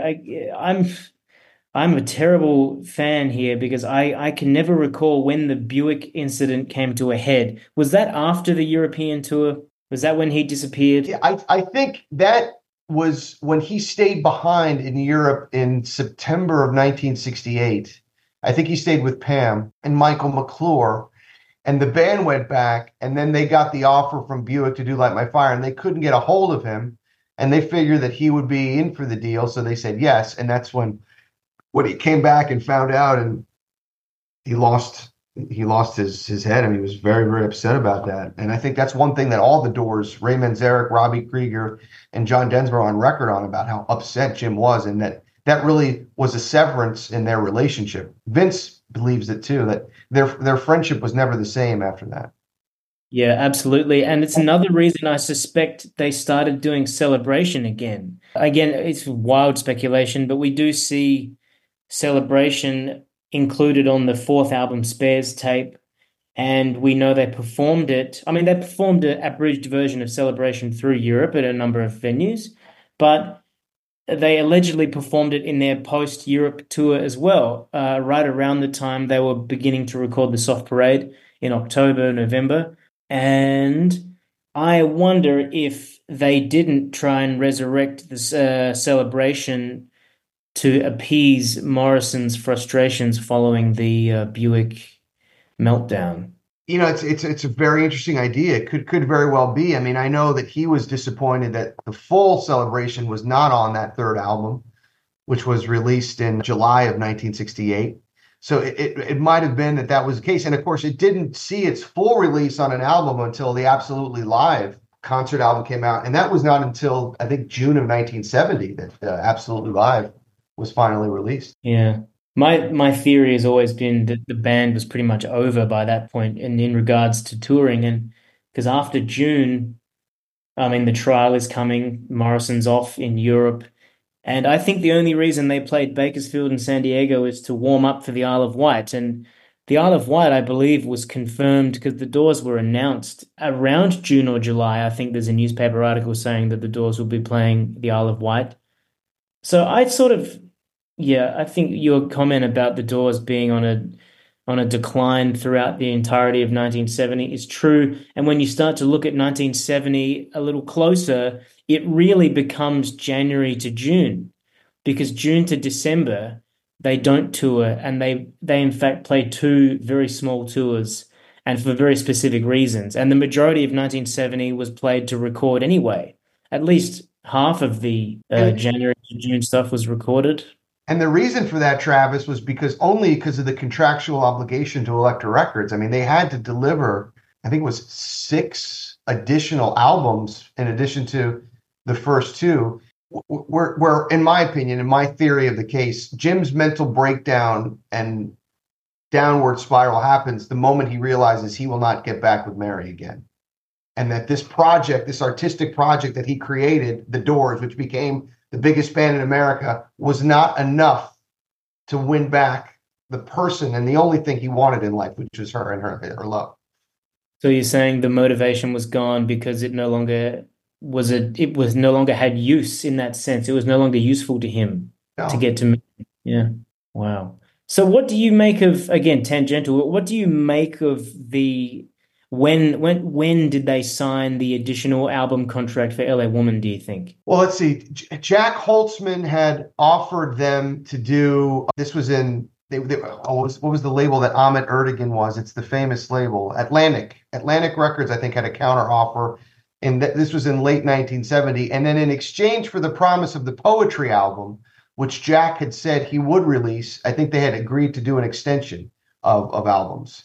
And that's what ended up becoming LA Woman, and then Other Voices and Full Circle were released after those to fulfill that part of the obligation. But Jim's original contract obligation was not done until LA Woman was turned in. LA Woman was not part of the new deal with Elektra and Jack. I'm sorry, I'm confused. I was under the impression that Absolutely Live fulfilled the 6-album deal and that they drew up a contract for one more album, which became LA Woman, and Other Voices and Full Circle happened separately later as sort of like a, Holzman giving the new Doors a chance. So you're saying that the poetry deal was contingent on another Doors album? Correct. Oh. But as far as Jim's obligations to Elektra, they were done when LA Woman was done.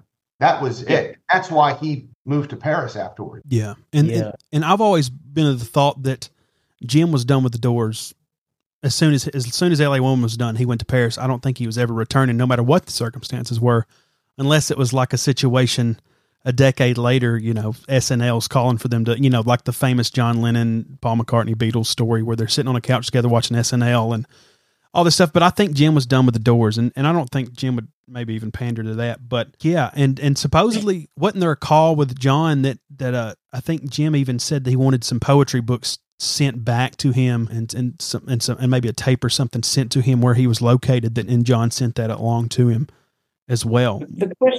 The question does remain, the two questions actually: when was that contract for LA Woman drawn up, and when did they amend the partnership agreement? Because Morrison writes back from Paris asking for a copy of the partnership agreement if it was ever finished or updated. He specifically writes to Bob Green asking for that document. So it makes me wonder if, as Bradley says, if it ties in for me with the alleged phone call that Morrison makes to John or to the Doors office, that maybe he'd heard rumor that they were recording or at least rehearsing Other Voices, because there are some accounts that Other Voices was mostly recorded and in the can before Morrison passed away. I've heard the same thing. And speaking of the concept of rumors, I mean, if you're also looking for what was happening in Paris that's directly related to Miami, Jim still had that case was not resolved and settled. It was still on appeal.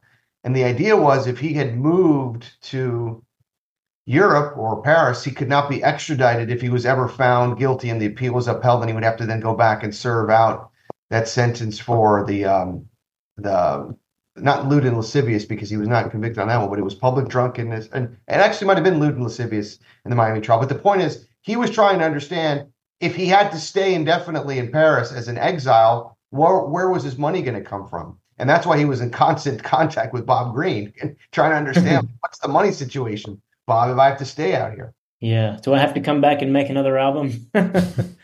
I don't think, and Vince always says that, I don't think it's beyond Morrison to come back and just make an album for the money, because Vince said that he had to loan Morrison money sometimes. Vince spoke negatively about his friends and said that they would just drain him of money. But of course, he had legal expenses, and he no doubt paid for Tom Baker's defense in that skyjacking charge that they had to fuck around with. And I think Morrison, I don't know what his finances were like, but it's fair enough to think that maybe he was concerned about money for the first time in a while, especially considering he wasn't going to be touring. That's exactly right. And he only had about I think it was discovered $400,000 total in terms of his estate at the moment that he died. And some of that was tied up in investments and other things. So in terms of liquid cash and access to like money to survive without an immediate source of income coming in, I mean, it was on his mind. Back then, $400,000 was probably equivalent of a few $1,000,000 in today's money. But accessing that, and he still had to pay Max Fink for the trial. The trial bill had not been finished. Max was still working. There were a lot of expenses out there. But to finish up the Miami tape, we have Wake Up Light My Fire. The great who was do you know the name of the guy who came on stage with the lamb and the hat, and Jim took the hat and held the lamb? Louis Marvin Moonfire, who was an animal rights activist. And we get that great line of, Fuck her, but she's too young. holding the lamb, which is gets as many groans as probably it does laughs. But I thought that was a good thing. I thought it was sort of funny. Light My Fire happens. We've talked about it. There are no limits. There are no laws. Come on up here. Everybody's rushing the stage. We get Ken Collier. You hear his voice. All right. I want to see some action out there. I want to see some action out there. I want to see some action out there. I want to see some action out there. I want to see you people come on up here and have some fun. Now, come on, let's get on up here. No limits, no laws. Come on.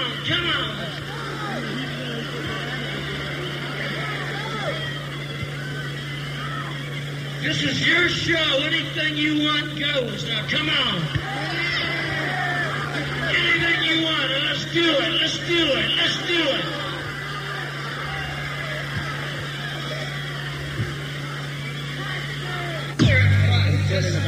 Someone's going to get hurt.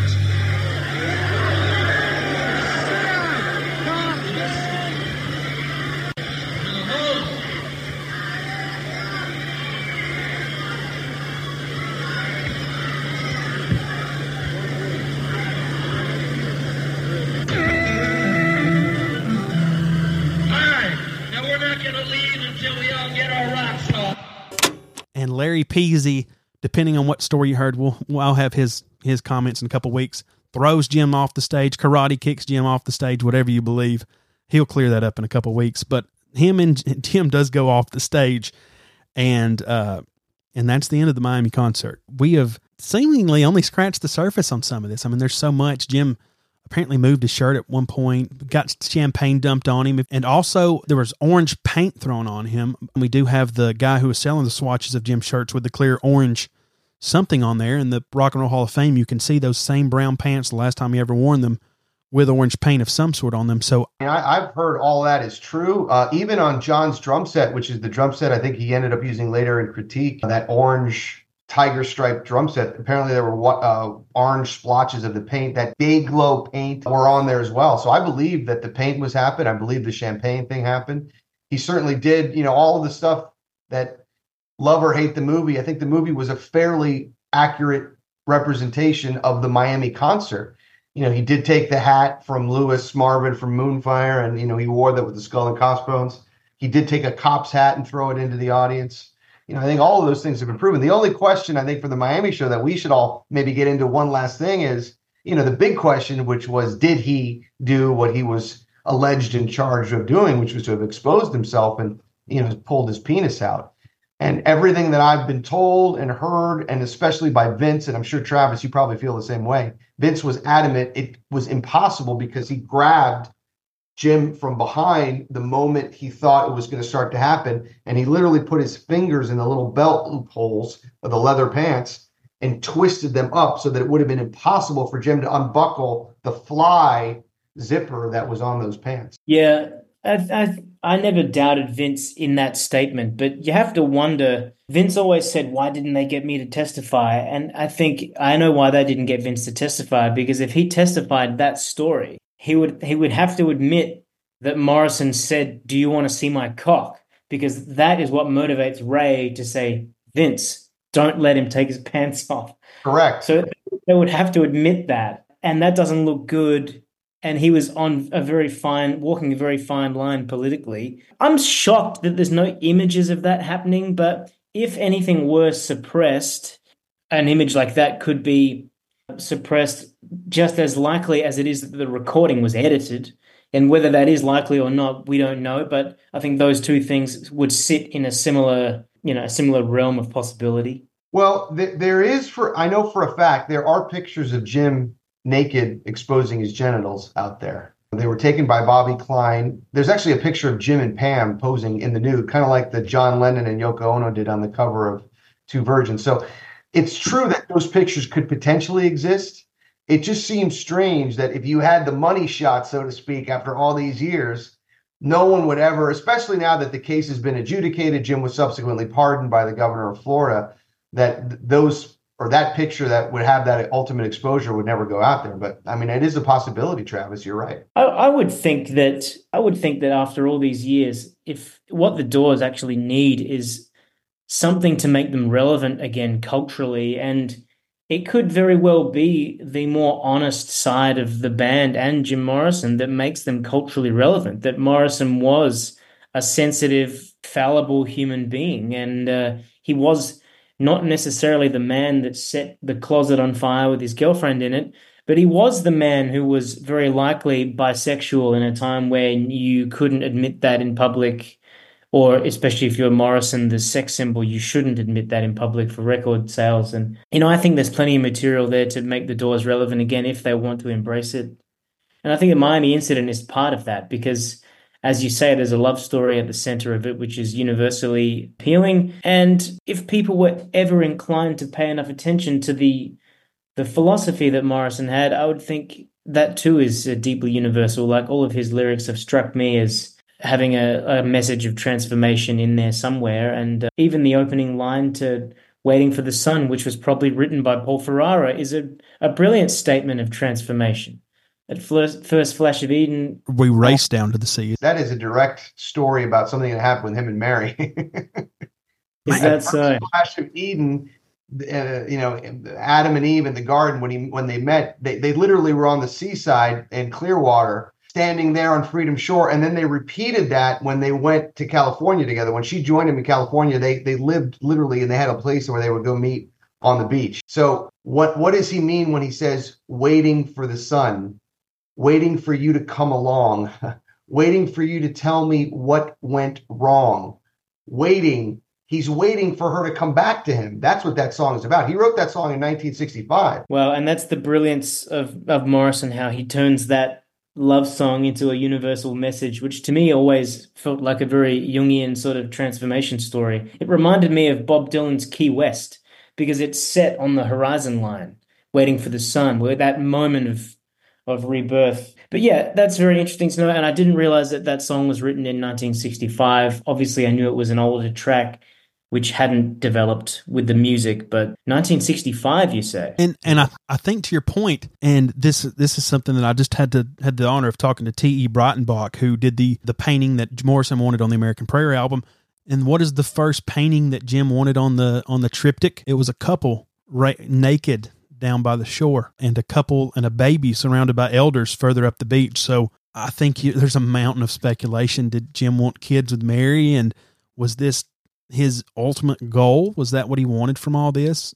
And I don't know. There's a whole lot to this. Wow. All this being said, at the end of the concert, we get those great shots of Jim shirtless. I think the staging area, the changing area was upstairs, and as everybody's leaving, Jim, some people said he was waving at them as they left.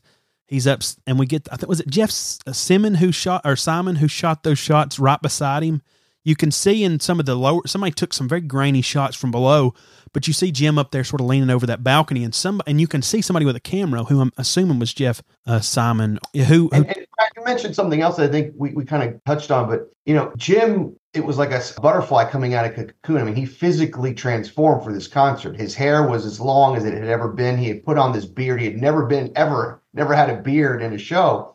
And from that moment, he let the beard grow all the way through, I think, the end of 1969. He didn't really cut it or shave it until after the Morrison Hotel sessions started in early February. And then he grew the beard right back in time for the trial. So, it was really a break with what had been and who he had been. Yeah. And I don't think I ever answered the question, did Jim expose himself?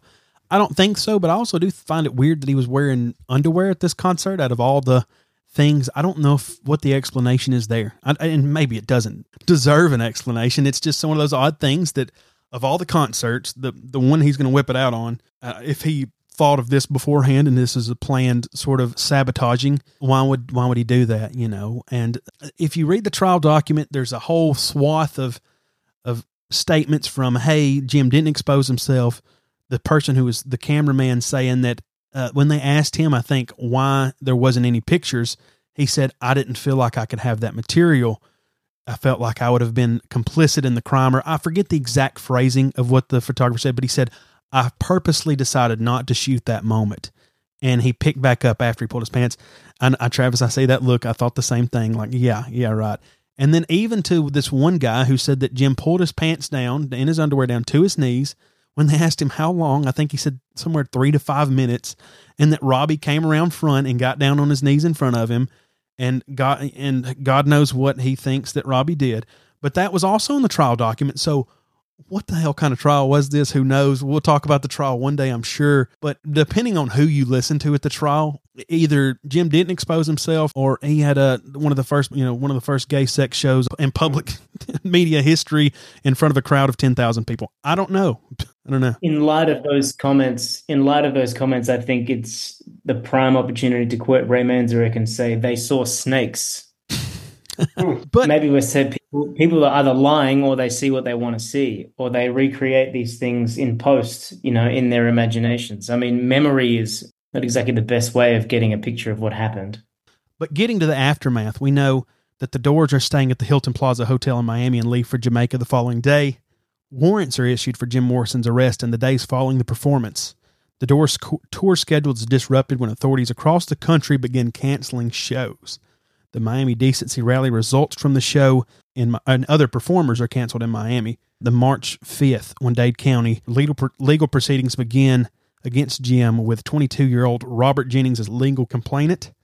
And the accusations are as follows: lewd and lascivious behavior, felony; indecent exposure, misdemeanor; open profanity, misdemeanor; public drunkenness, misdemeanor. And then we have a whole list of shows. I could run them all.